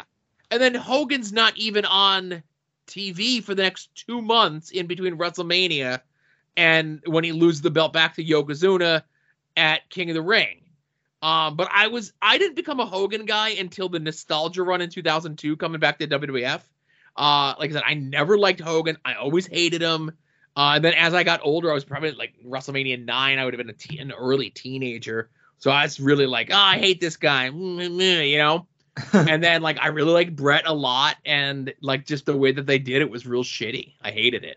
Yeah. You know, obviously I have a gimmick to uphold, so I have to shit on Brett a little bit. But like, full disclosure, I didn't care at the time because I don't have the big wrestling brain that I have now, Joe. So I didn't understand how big of a fuck you it was to Brett to have the show end with Hulk Hogan winning. And I think I was a Hogan mark as a young man up until like he went to WCW. So like I liked WWF Hulk Hogan, so it didn't bother me at all. But I can get it, like, now looking back at it, being like, man, if you were a Bret Hart fan, that had to suck as an ending. But to me, it was like, oh, well, I don't like Yokozuna, and this is better than Yokozuna having the belt, so it didn't bother me, you know, because I was like 8 or 10. Exactly. All right. Next call. Thanks, Artie. Thank you, Artie. Joe, Adam, it's Kevin. It's been a rough day. It's been a rough week. I would like to report a crime. The crime is that I cannot be a 4-time At Odds Mania champion because apparently we're all not doing it this year. I cannot show my wrestling expertise, my perfect predictions, my whatever Adam decides to wager for the year that I end up winning and then he regrets, like assigning homework. No, none of it. It's all gone this year. Maybe next year, maybe it's a year off, or maybe it never comes back. And I get to retire as the first, the last, and the only undefeated At Odds Mania champion. Stay tuned next year. I guess that means Adam's committed to doing podcasts for another year. Well, other than Porch Talk, of course. But looking forward to the show tonight, guys. Looking forward to a ton of wrestling to watch this weekend. Maybe let's all bring something non-WWE that was a good match to the table next week. We'll see how that goes. But welcome back, Joe. We missed you last week. Bye. Yeah, there's no chance in hell that I'm going to allow Hellions to retire undefeated. If I have to rig this thing next year so that he doesn't have a chance, it's going to happen. But yeah, I'm not letting him have that win of being undefeated. So, well, I'll say this. So he's not 4-time consecutive winner. Mm-hmm. Obviously time kind of got away with us this year, and me being out of the country last week put a damper on any sort of plans they would have had to do At Odds Mania again. But if it's any consolation, Kevin is one of the 2 people that guessed you would only know one match from WrestleMania 1. So what replaced At Odds Mania this year, which was Does Adam Know the Card of WrestleMania 1? He is a co-winner of that. That doesn't count. And again, next year we're stacking the deck. I'm stacking the deck against him. I'm gonna focus on all of his blind spots. So no questions about Grease or comics or I don't know. It's gonna be a very anti-Kevin At Odds Mania next year. We'll see. We shall see. All right, pink button time. Hey, Joe and Adam, it's Ed. So I got to be quick about this, right? Because I have a lot of stuff to get to in a short time window. So, on PVD this week, we talked about how people are making Chris shared content again, and how it seems to be okay to do that. So, Joe, as a comic book guy, you know how 1 million people wrote Batman, and how they make side characters comics, right? So since Chris is in a mental institution and she will never write another Sonichu comic, I was thinking maybe me and you could get together and we could write an origin story for DJ Jams to Sonichu. Let me know what you think. Okay, on the second thing. So I tweeted today, there's a picture of Wendy Chu, and she says, the caption for it is, being awake is overrated. And I said that's what Shawn Michaels said in 1993 while holding a handle of vodka and a handful of somas. But I have other drafts of that, and I wanted to know what you and Adam think about it. If you could rate these from 1 to 10, I'm going to read them, and I'll give you a little break to say a number. Okay? So we'll start off with a light one. Keep in mind, being awake is overrated. RVD to Jerry Lynn during Hardcore Heaven 99. 3. Yeah, not good. Jimmy Snuka's last words to Nancy Argentino. That's an 8. I can get that 10. Chris Benoit talking to Daniels, then lead the dogs out to the enclosed pool area. 10 plus. Yeah, 10. The Rockers in a Minneapolis hotel to a woman as she loses consciousness after getting drugged with GHB just before getting half her head shaved, pissed on, and tossed out naked in the hallway. That's a 10. That's a 2 because it's. So let me know what you guys think of those. I didn't want to tweet any of those, especially the last 3, because my mentions have already been ruined multiple times this week, and I'm just tired, just exhausted from it. Coward. I'm eating fucking salad, I don't have it in me to put up with that shit. Okay, bye. All right. Before we address the other things that Ed mentioned, he called right back. Okay. Hey, it's Ed again. I hate to call twice, but I needed to. It's very important. One thing, I forgot to promote my podcast. I was on IWTV guys this week talking about a Dump Pro show. Thank you, Jerry, for putting Dump Pro up there. Thanks for Australian Lemon, Jerry. You're the best. Number two, I'm smoking weed and driving. Wait, no, I'm not. That's illegal. Summer's out of that out. I'm just driving and praying. That's right. And I'm on my way to go see Morbius, and I'm so fucking excited.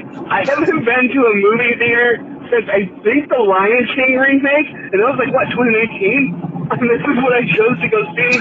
I enjoy nothing more in the world than really bad cinema. And this is going to be a fucking treat. Jared Leto is a powerhouse. He's a part of the worst DC movie ever. Now he's going to be part of the worst Marvel movie ever. God bless this man for being so shitty and picking such shitty projects. I don't know who his manager is, but he's doing the greatest bit in the world. But remind me, next week I will call in and I'll let you know how this movie is, so you guys don't have to see it. But I will need someone to remind me that that's what my call is supposed to be about. So I'll definitely forget. I can't wait. Morbius. Woo! All right. So a lot to unpack in both those calls, right? Yeah. I don't think that I'm the one to collaborate with Ed on a Chris Chan side Sonichu project comic book. I think there's a lot more people that we used to tag in those tweets whenever those videos would go live. Kyle specifically, I think, would probably be a better Chris Chan Sonichu historian for you to collaborate with. I'm a piker. I'm a Johnny Come Lately. I'm just going to be a yes man who says, sounds good to me. Let's do it, boss, you know? Yeah, and I know absolutely nothing about Chris Chan other than the stuff that I unfortunately hear on Pod Van Dam or the stuff that I read in Bix's tweets recently. Right. So. I like how this was a classic. Bix just like is like, what the hell's going on with this? Where I know they've talked about it on Pod Van Dam many times over the last several months. But anyway, yeah. Listen, however you get there, you get there. You know what I mean? Once he allegedly raped his mother, I'm like, you know what? I'm out. I can't deal with it anymore. You know what I mean? It's not being fun. It's not being fun. And I do love how we are creating a new bit here. I like the idea of us just basically sending Ed, and I don't know, we didn't send him this time, but in the future I think we should, sending Ed to watch bad movies and then just getting his feedback on it, you know? So this is not, you know, obviously this is the wrestling show, not the comic book show. Morbius is a comic book movie. I don't screen these calls beforehand. I always forget to give that disclaimer. But I was actually going to ask Ed if he could keep it clean, if he could call us before Tuesday, and I would play his review of Morbius on Longbox Heroes. So, because there's no way Todd and I are going to go see it. Yeah. Or it's just so we have like something, you know? Counter proposal. He doesn't have to keep it clean, and you put in beeps, and we see how much of it is audible for that for Longbox. All right. And we play the unedited one here. I really want to go see Morbius because of the bad reviews that it's getting. And it looked really bad to begin with. And it's a movie that's been delayed for almost like 2 years now. Yeah. And how sad is it that I know Ed's life better than he does? The last movie he saw in the theater was Teen Titans Go to the Movies, not the Lion King live action thing. Again, while Ed may be a Chris Chan historian, I think I'm an Ed historian, which I don't know what that says about me. I think I need to be arrested. Yeah, I look forward to your spin-off podcast where you just talk about Ed. It's going to be a 50-part YouTube series. Oh, my God. But thank you, everyone. Thank you for your calls. We never say the phone number on the air. I know Adam always sends the tweets out. But the number 570-846-0897. It's always in the show notes to all the episodes whenever the episodes go live. And also, Ed mentioned that he was on IWTV Guide this week talking about a Dove Pro show, which is some weird Japanese indie that, like, they send 5 shows to Jerry and then they just stop sending him shows and they stop responding or whatever. But Ed also mentioned with our plugs here for Jerry's Internet Wrestling Emporium, they just added today and are going to continue to add the catalog of All Japan women's stuff, which is stuff from the early to mid 90s that everyone from the indies in the early to mid 2000s just ripped off. It's the okay, yeah, I got you. It's some of the most influential wrestling in the world, and the fact that it's going to be in like super high quality at your fingertips to watch whenever and however you want is amazing. So if this is something that sounds interesting to you and you're a new subscriber to Jerry's Internet Wrestling Emporium, aka independentwrestling.tv, go use our promo code @odds to sign up. Doesn't give you anything free up front, but it lets Jerry know that you came to him from us. And, you know, I know coming, I think in May, Uncharted Territories moves from Thursdays to Mondays. And obviously it's difficult to talk about a show that is happening as we record the show. But with that moving to Mondays starting in May, I'm going to make a more concerted effort to watch those, to push people to watch those, because they have no other competition on Mondays. Nothing worth watching, at least. I said to Jerry this week, that's a very smart move, you know, jokingly, ha ha ha, because nobody watches Raw. But the fact that there's no other wrestling on Mondays other than Raw, and, you know, even if you take us out of the equation, more of the people who subscribe to Jerry's Internet Wrestling Emporium probably watch Impact than they do Raw.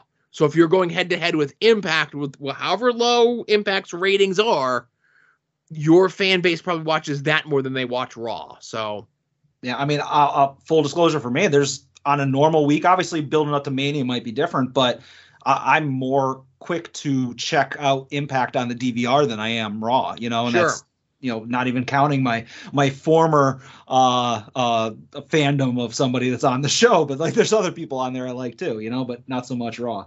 Of course. Yeah. Also, would be remiss to mention we're about a month away from the return of the LVAC at the Wybacker Brewery.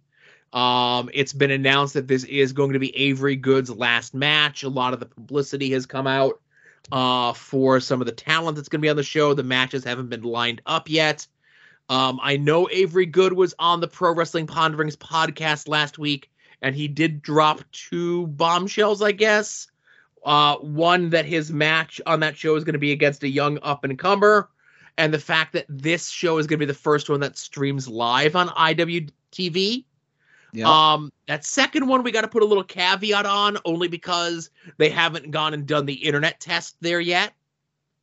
They'll just use your phone's hotspot. Yeah, they're going to use my phone's hotspot. So I'm assuming that probably after Mania weekend, they're going to go there and do the internet test. And as long as the internet test goes through okay, then that's going to happen. But at the very least, if they are going to be there filming it with the intent for it to be live, the fact that this might be the first LVAC show that ends up on IWTV is huge, but you definitely should be there in person. I have the link to buy tickets in the show notes, okay? Okay. The link is merchbin.net, and then you'll see their LVAC and so forth, right? Yeah. If you have or did sign up for the LVAC email newsletter, every now and then they're going to send out like, oh, here's new merch, here's this, here's that, and here's a coupon code for 15 or 20% off a shirt. Well, I did double check with the higher ups at LVAC to let them know, hey, in your recent email blast, that 20% off promo code, that works on the tickets, just so you know. Okay.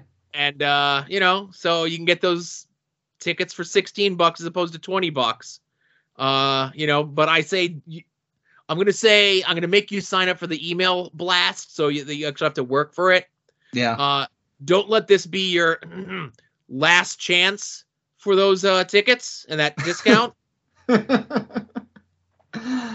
Yeah, I bought my ticket as soon as they went up for sale, and I'll let them have the $4. I'm fine with that. So you missed your last chance?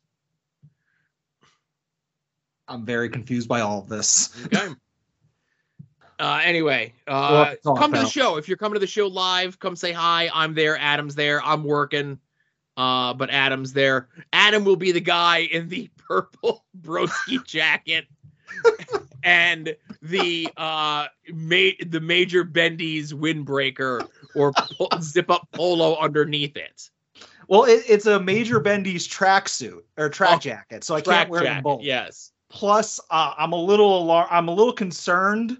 I haven't done a test in a while, but I might not be able to zip up the broski jacket at the moment. So oh no! I might have to, I don't know. We'll do whatever. What's Chris Jericho doing to look emaciated? I mean, in good shape lately. I might have to do that. That's a good question. Clean living, I'd say. Yeah. All right. Well, I guess speaking of clean living, when you are working out in your garage to get back in shape to wear a purple jacket, you should listen to some of these podcasts, Joe. Those podcasts include Longbox Heroes, Longbox Heroes After Dark, We Need Wrestling, Hit My Music, Porch Talk, Weekly Porchases is definitely a version of Porch Talk you should check out, Viewer's Choice, Wrestling Cheers, IWTV Guide, Pod Van Dam, Hellions Talks, Wings on Wings, Viewer's Choice, and that is all the podcasts that I am going to plug. I, of course, will no longer plug the following shows, and those shows include Between the Sheets, Final Wrestling Place, And there's one other show. And Joe, you ever see the movie the Da Vinci Code? Yes. You know how like the Vision is in that, and like during that he's like whipping himself to punish himself for being a sinner. You know, he's like kind of torturing himself. You know, like a penance, if you will. Correct. All right. So unrelated, I listened to 3 episodes of the A Show this past weekend. And yeah, the A Show's back apparently. And guests include such luminaries as a guy that Decker knows from a message board. So don't go check those out. I don't plug these shows. I just plug the shows that came before that. But yeah, that's it for podcast plugs. And hey, I'd be remiss not to mention, of course, you can go to the Mothership's landing page, tinyurl.com/longboxheroes, and you could purchase shirts and stickers and cell phone covers and notebooks with a bunch of designs inspired by this show, Longbox Heroes After Dark, Final Wrestling Plays, Hit My Music, Longbox Heroes After Dark, if I didn't already say that, Longbox Heroes. And you could also make any and all of your purchases through our Amazon affiliate link. It's in the show notes to every single one of the episodes. Amazon, call it an advertising fee because if it wasn't for this show, you wouldn't know that Amazon exists. I call it the thing that makes Adam happy at the end of the month when he gets his cut of the fucking money. Yeah. Notable purchases through the Amazon click-through this past week include someone purchased a World Wrestling Entertainment Hasbro Elite action figure of Adam Cole without his baby. Oh, no baby? No baby. Oh, what's wrong? Where's the baby? Well, I hope you get the chase, whoever ordered that. Good luck. I say you order 50 of them. Oh. Hope one of them is the chase and then return the rest. That's an opportunity. Definitely doesn't fuck up the algorithm of the earnings report. Definitely doesn't do that. Oh, damn it. Well, good luck. So I know you covered most of this on Weekly Purchases this week, but I know you're not going to pass up an opportunity. There's that word again. No.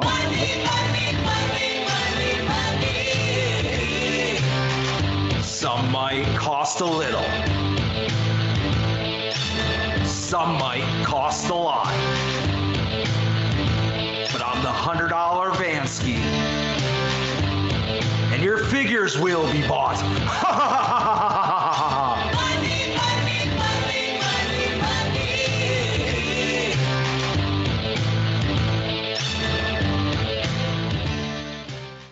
I was originally tempted, you know how like when we do this podcast, you do the screen share so that I can hear the music live. I was going to try to figure out how to do that for my episode of Weekly Purchases. And I was going to try to find an instrumental of that. And I was going to tell Brett he had to sing it. And that was going to be a bit. But I think I was pressed for time and I was just too ambitious for my current skill set. But next time. Yes, next time. So, Joe, I will say that, yes, for those of you that haven't listened to Weekly Purchases yet, I did have a lot of stuff that I burned off purchase-wise on that episode. So realistically, we recorded that on Sunday, and it's only been, what's that, like 4 days, 5 days since then. But I do have a bunch of stuff to cover, so I bought a lot of stuff between then and now. But before we get into that, did you happen to see on either social media or anywhere else the WWE Mattel reveals today? I did. Obviously, trying to work from home, trying to limit my social media interactions. I think I saw most of the bigger ones come through. Yeah. I watched, Ringside had them all shown, like the pictures from the Fan Fest, and then later on, the computer renderings for them. And obviously there was some stuff that we already saw that I knew I needed. Like there was like the Ultimate Shawn Michaels and the Ruthless Aggression figures that I was kind of on the fence about. We saw an in-box Stacy Keibler Miss Hancock figure, so I need 10 of those.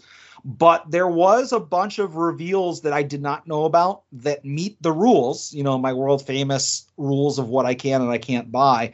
So I have to buy the Ultimate Macho Man in black gear, like the NWO Macho Man. That's like a must. I have to buy the Ultimate Roman Reigns. I have to buy, but I'm not looking forward to it. But the Ultimate Goldberg, the Amazon Fan Takeover exclusive. The one with the head where he's breathing the smoke out? Yeah, definitely breathing like pyro smoke and won't be misconstrued as anything else.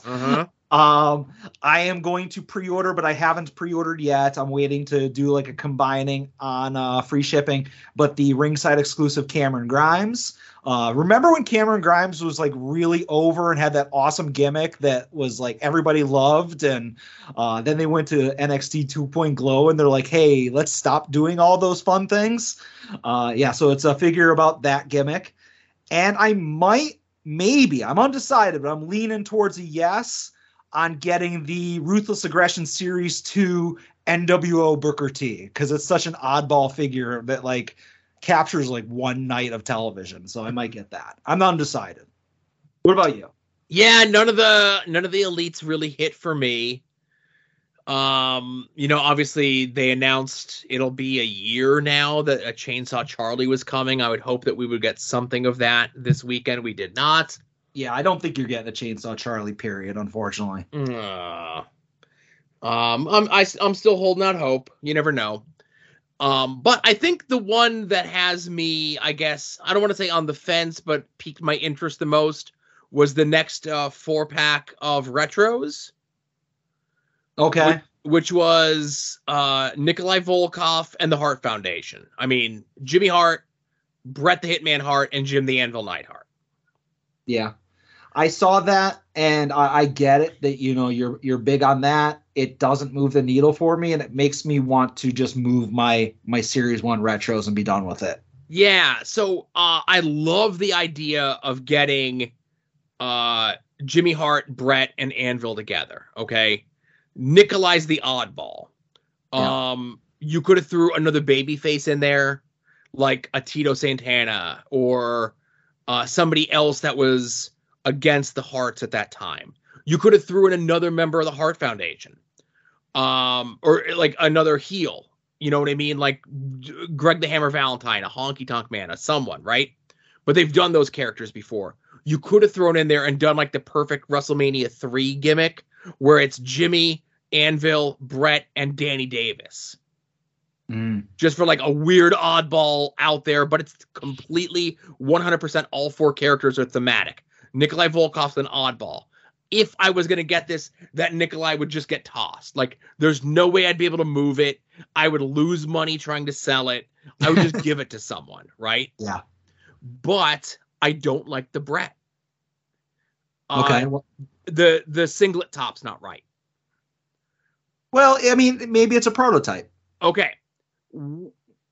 I can't take a risk on it not, you know what I mean? Like the prototype looking like that and say, well, I want the Bret, but the singlet needs to be corrected.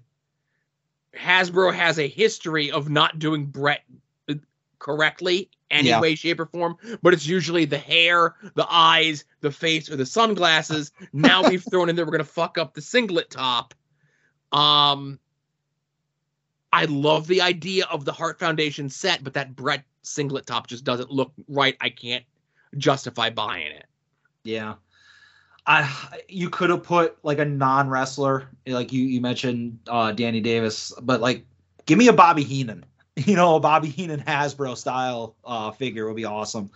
So next time, and again, I know the license is out there a bunch of times, and you don't want to do 2 heel sets in a row.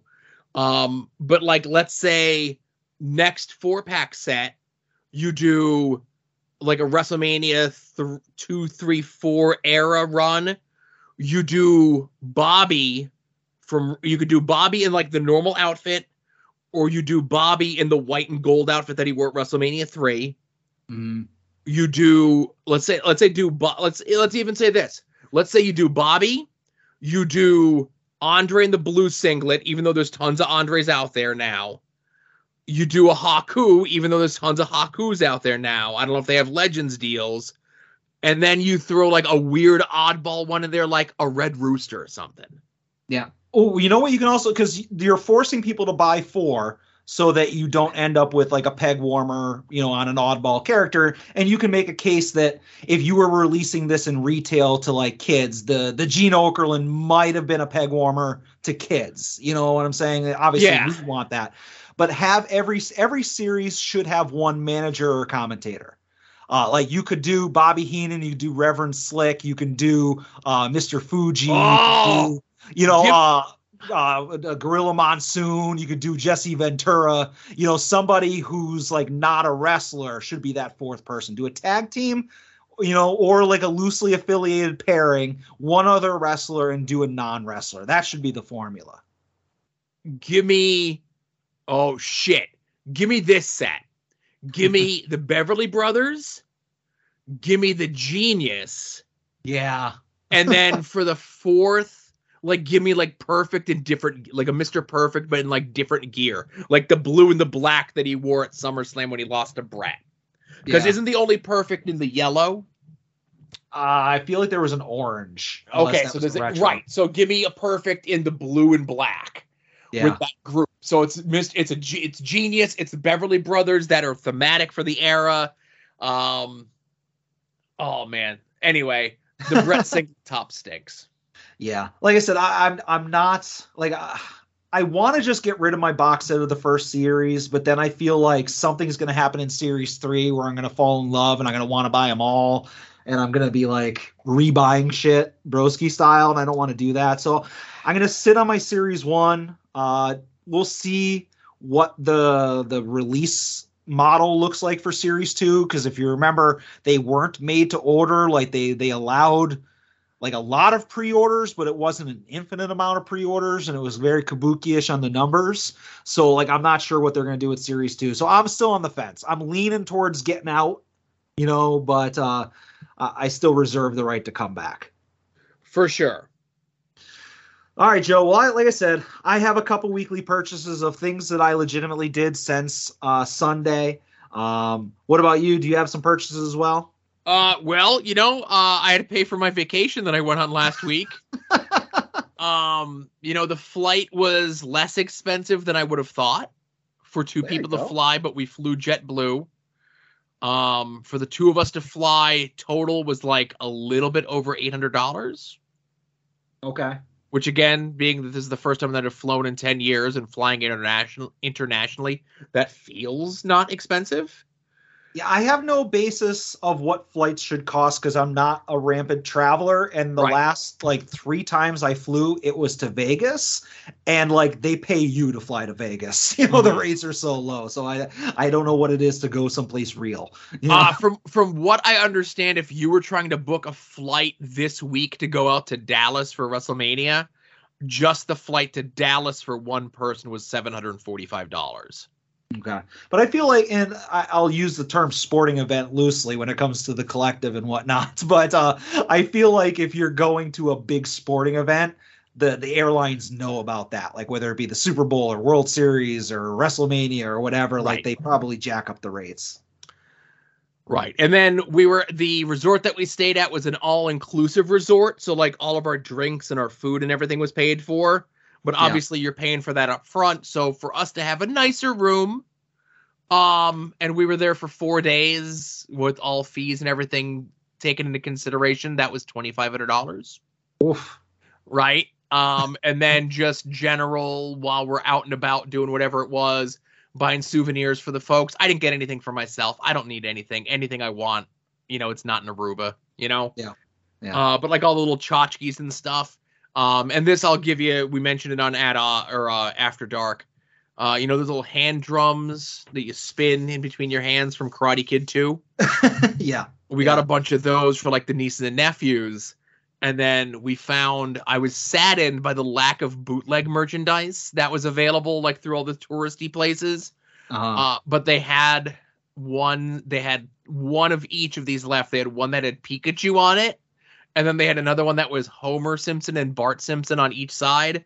So I had to get those for my kid just because he's into those things now. And it was like the only bootleg merchandise we found while we were there. Yeah, I like some of the bootleg stuff that I see pop up on like the Major Group or whatever. I would definitely buy like a bootleg something, whether it be a bootleg Star Wars or wrestling figure or something if I saw one. There's actually a store in your mall, in the Wyoming Valley Mall, that's like a toy store that seems like it like just popped up overnight. It's in like one of the stores that was abandoned, and it's where the GameStop used to be. Yeah, and they sell like bootleg wrestling figures in there. It looks like they're old like Jax molds, but it's like no name people on it. And I was like, this is kind of funny. I wanted to take a picture, but when you go in there, like the guy kind of gives you the evil eye. So yeah, they were those are the ones that you can get like at a Dollar General or Dollar Tree or whatever it is. So I think it's just like, whatever the toys that you would get at one of those places, there's a guy in the mall who sells them, Gotcha. All right. Well, like I said, I made a lot of purchases, much more interesting purchases over on Porch Talk. So please go check that out. It is in continuity with At Odds. You need to follow it for the whole overall story. Mm-hmm. But, you talk about a Bret Hart siglet, and if you want to talk about somebody maybe buying the best Bret Hart figure ever made, non-Hasbro style, maybe you go check that out. Maybe somebody bought one. But as far as things that I did get since Sunday, I talked about this before, that maybe I'm helping somebody complete a rainbow of their rookie card. So I purchased a 2021 Topps Randy Orton versus Kevin Owens card. Oh, okay. In green, which is limited to 199 copies. Because this is the rookie card of Jake Clemens, bringing my total up to 4 different variations out of a possible like 12 of this card. So we're getting there. I also purchased that went up for pre-order a couple days ago, the GameStop exclusive ECW Paul Heyman Funko Pop. I saw that, and it needed to be Paul in the duster. I needed to see the back of the thing to see if it has the ponytail sticking out of the back. Yeah, that was a question I had. The duster didn't bother me so much, but the ponytail is a big concern. Right, and I know how a Funko Pop usually is. And maybe somebody else can answer this, and maybe you do know. When they did like the Tommy Boy Funko Pops, did they make the Chris Farley Funko Pop body fatter? I can tell you that the body does get slightly fatter on larger characters. I have no idea if the Chris Farley one was bigger, but it doesn't get like huge bigger. They do keep it to a certain size to keep the plastic usage down, but I can't say one way or another. I mean, somebody else will have to chime in. Yeah, the Paul Funko Pop needs to be a little thicker. See, you're being nitpicky, It was too. If it's supposed to depict ECW Paul Heyman, it was too clean looking. It was too polished. It was too shiny. And the fact that I don't know if it has the ponytail or not, it could be anyone, right? Yeah, it definitely does need some stubble. Like, I feel like this is like ECW Revival, like Last Night's Stand Part 2. Like ECW Paul Heyman, I need Coke Bender Paul Heyman with 5 days of growth after like somebody canceled and somebody abandoned the ship to go for more money to WCW. And now Paul's trying to reshuffle a card and says, Ray Deadly versus Taz sounds like a great main event. Let's do that. Fair enough. Maybe the second version. Maybe we'll get a Paulie Dangerously with a mullet and a big old cell phone, right? House phone. All right. 2 other things real quick. I purchased these. I guess came out a couple months ago, and I passed on it for whatever reason. But Target had an exclusive line of Marvel Legends that they called the Retro Collection, that were on cards to look like the old 1990s X-Men. Oh, yeah. Sure. I've seen all the Spider-Man ones. I've kind of kicked the tires on those a couple times. Yeah, so I bought the Retro Collection Gambit figure, which is made to look like a combination of either the animated Gambit or like the Jim Lee X-Men #1 style. Sure. But it comes with a bunch of like clear pink plastic things that makes it look like he's throwing cards. It's pretty sweet. So yeah, that I saw on Target's website, and it said like, limited quantities remaining, and I'm like, oh, I'm sleeping on this. I got to order it. So I got that. I'm happy with that. And the last thing I bought, I'm going to end this on a comic book note, Joe. Not an expensive wrestling figure or a broski figure, or anything like that. But, the last purchase that I made this week, actually, I have another purchase, so forget. Sorry, I had Jesus something Christ. else. But no, the thing that I was going to end the show on was, as everybody knows, I am the Michael Jordan of Azrael figure collecting. But what I don't talk about a lot is the fact that I have pretty much every comic book appearance. I say pretty much because there's some like recent stuff that I haven't gotten like all of the covers of. I was just buying like one cover. But I bought, if you remember when there was Nightfall, Night Quest, and Night's End. Yes. After Night's End, right before they rebooted Azrael and put him in his own solo book, he popped up in an issue of Showcase. Do you remember that? Okay, I remember Showcase. Yeah, so there was like every year they do Showcase 92 and it'd be like 12 issues, and then Showcase 1993 and it'd be 12 issues. So Showcase 1994, issue 10, was an Azrael story. And obviously I have this book. I've had this book for years. It has a Joe Quesada cover. It's a great cover. But I do not have a CGC 9.8 of this. And any key Azrael book, I have a CGC 9.8. And for whatever reason, short of sending in my own copies to get graded, which I haven't done, none of these ever pop up on eBay. Because I guess because it's an all black cover, it is very condition sensitive. So like, I guess people are like, no, fuck it, I'm not even going to send it in. So I now own one of 3 copies that exist in a CGC 9.8 of this book. Wow. So I know even before CGC was a thing, there would always be in your Wizards or Hero Illustrateds or whatever it was back in those days, when you would get a book that has heavy black ink on the cover. Yeah. And they would always lament, it's like, well, this book is going to go up in value only because the way that the cover is made, it's going to be tough to keep copies of this mint. Yeah. I'm turning on my video just to see if I can get you. If you can see the comic I'm holding up. No, you're not popping. Oh, hang on. It's thinking. Oh, there it is. Oh, okay. Sure. Wait, gotta turn it the other way. I'm going the wrong way. Now I'm fucking it up. But you get what I'm saying. Yeah, definitely. Cool. That is a cool cover. Yeah, and I think it was actually the last time Quesada did Azrael, and he was like one of the co-designers of it. So right. Let me turn my video off so you don't have to look at my head or look at Alexa behind me. But I was going to end the show at that, Joe, but I would be remiss if I didn't talk about the debacle that happened on the Major Wrestling Figure Podcast Facebook group today. And I'm not going to put this in all heat, no heaters, though. You're not? Nah, because I ain't angry about it. Nothing to be angry about. So there's no all heat, no heaters this week? Not for me. All right. I got nothing myself. All right.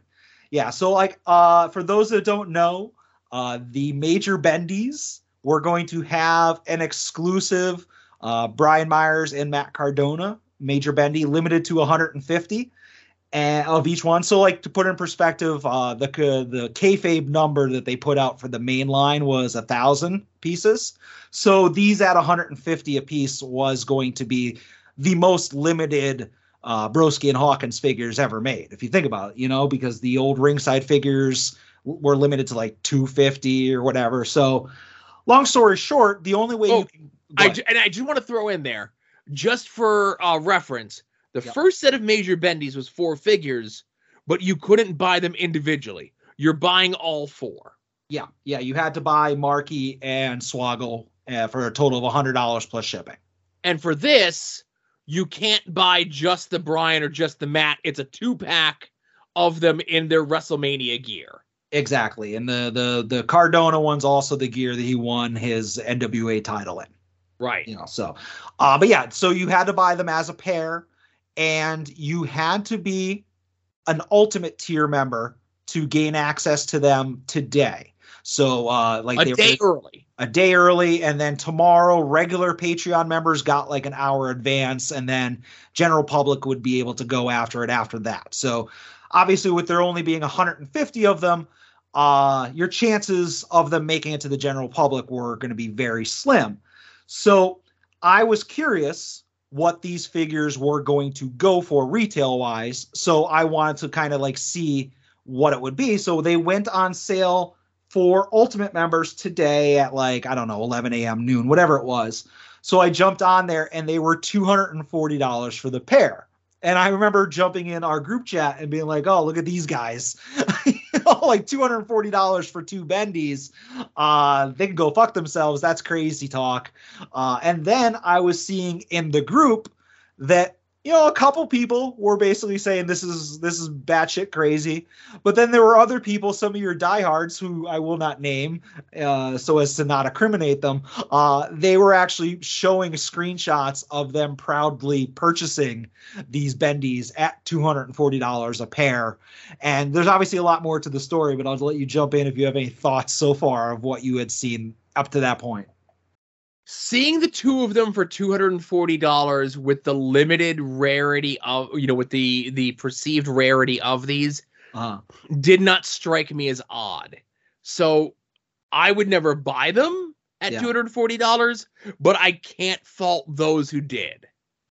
Yeah, like I expected an inflated price, but in my mind, I kind of thought $100 for the pair was kind of what I would have expected, because before you were paying basically $25 a figure because the pack of 4 was $100 plus shipping. So I figured it would not be out of line or unexpected for them to ask $100 for 2 of them, just to basically to keep it, keep away flippers from buying like 20 of them or whatever, to keep them from selling out in a half a second. I would have expected $100, but they went up for $240.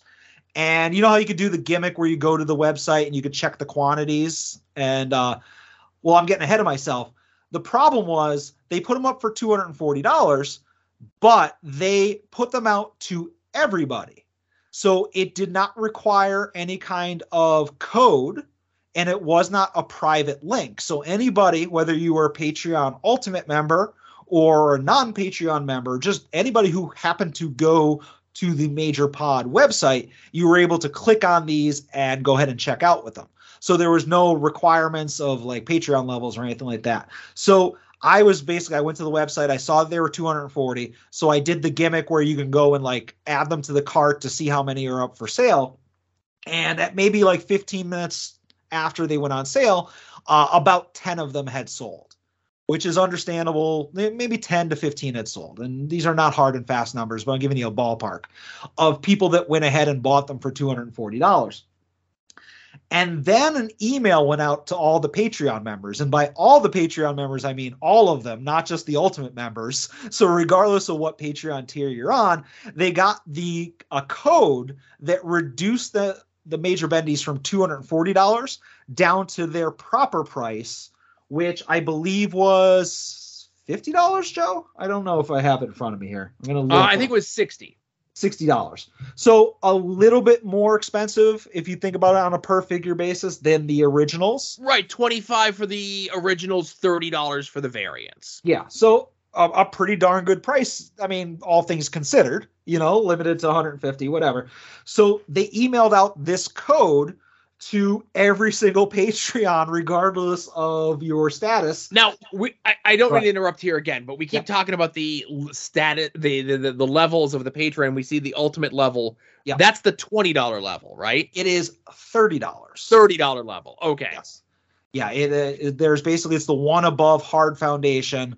I used to be a Hard Foundation member because I used to get the cards and get the certain podcasts and whatever that were exclusive to it. I had lowered my patronage shortly after the NFT debacle, but you had to be at the $30 tier allegedly to get access to this figure during that initial window. So they sent out that email to everybody, and I assume you got one, right? The email? I did. Yeah.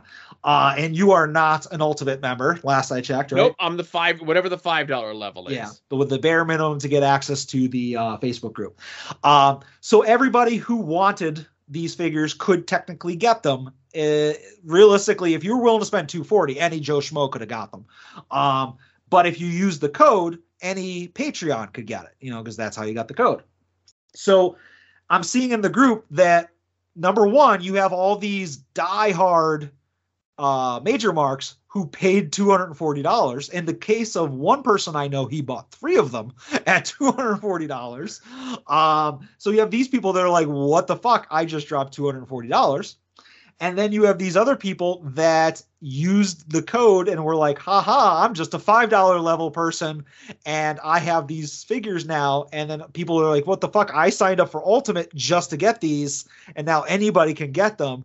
So needless to say, they had a little bit of a merchandising issue on their hands, which I know is crazy because they never have these issues, Joe. They're a very well organized thing, especially with Kinnick at the top. Right. So it's not like they've had 2 kerfuffles like this in less than a month. Yeah, this is a major one. No pun intended there. So yeah, I mean, so you have all these people, and obviously the figures sold out. Once they changed it to $60, it became like a no-brainer if you had access to it and you were into such things that you would go and purchase these figures.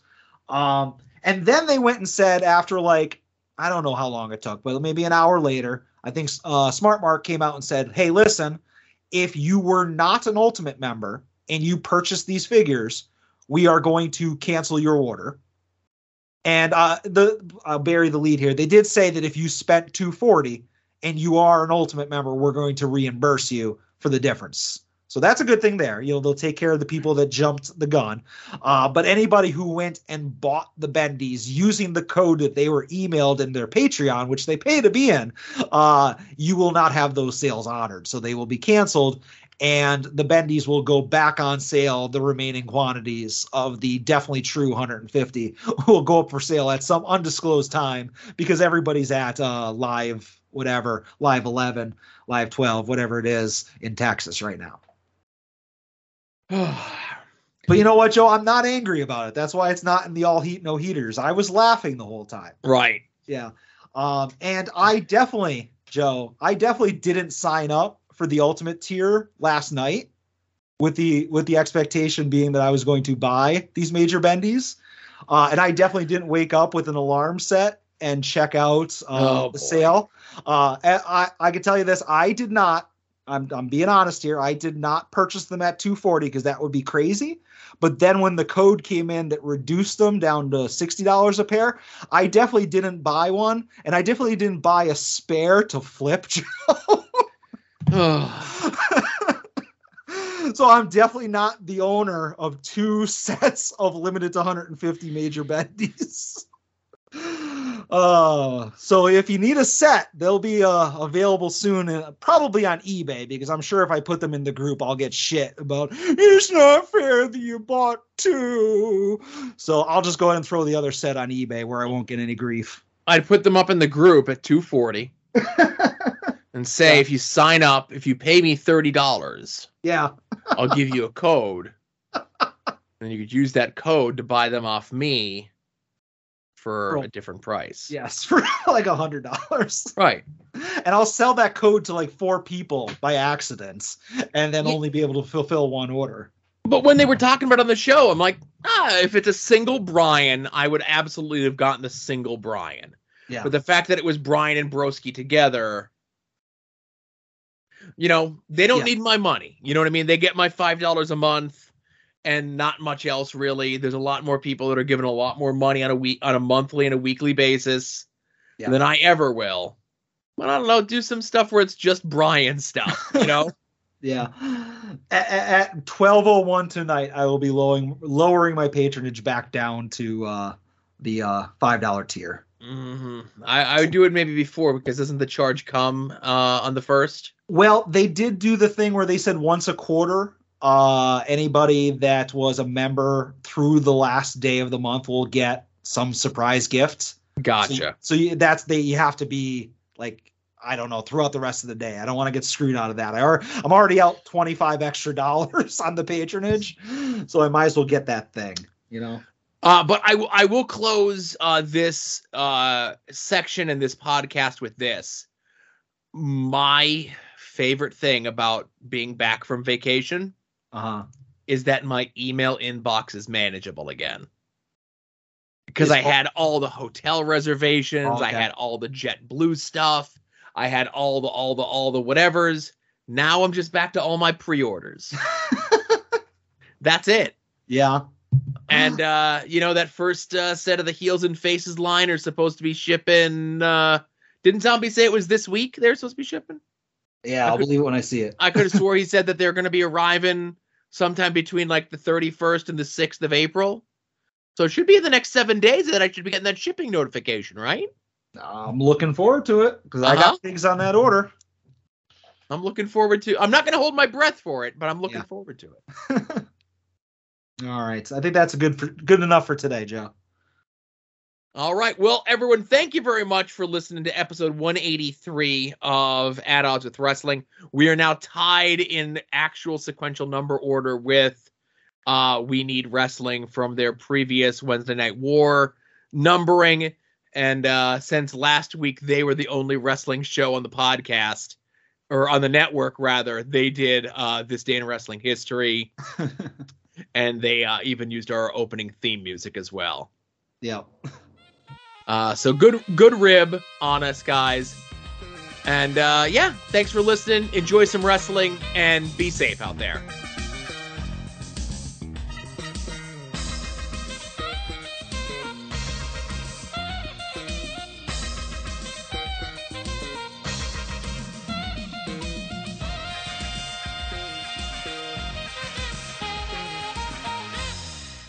You're listening to the soon-to-be-named network, the Lamborghini of Podcast Network.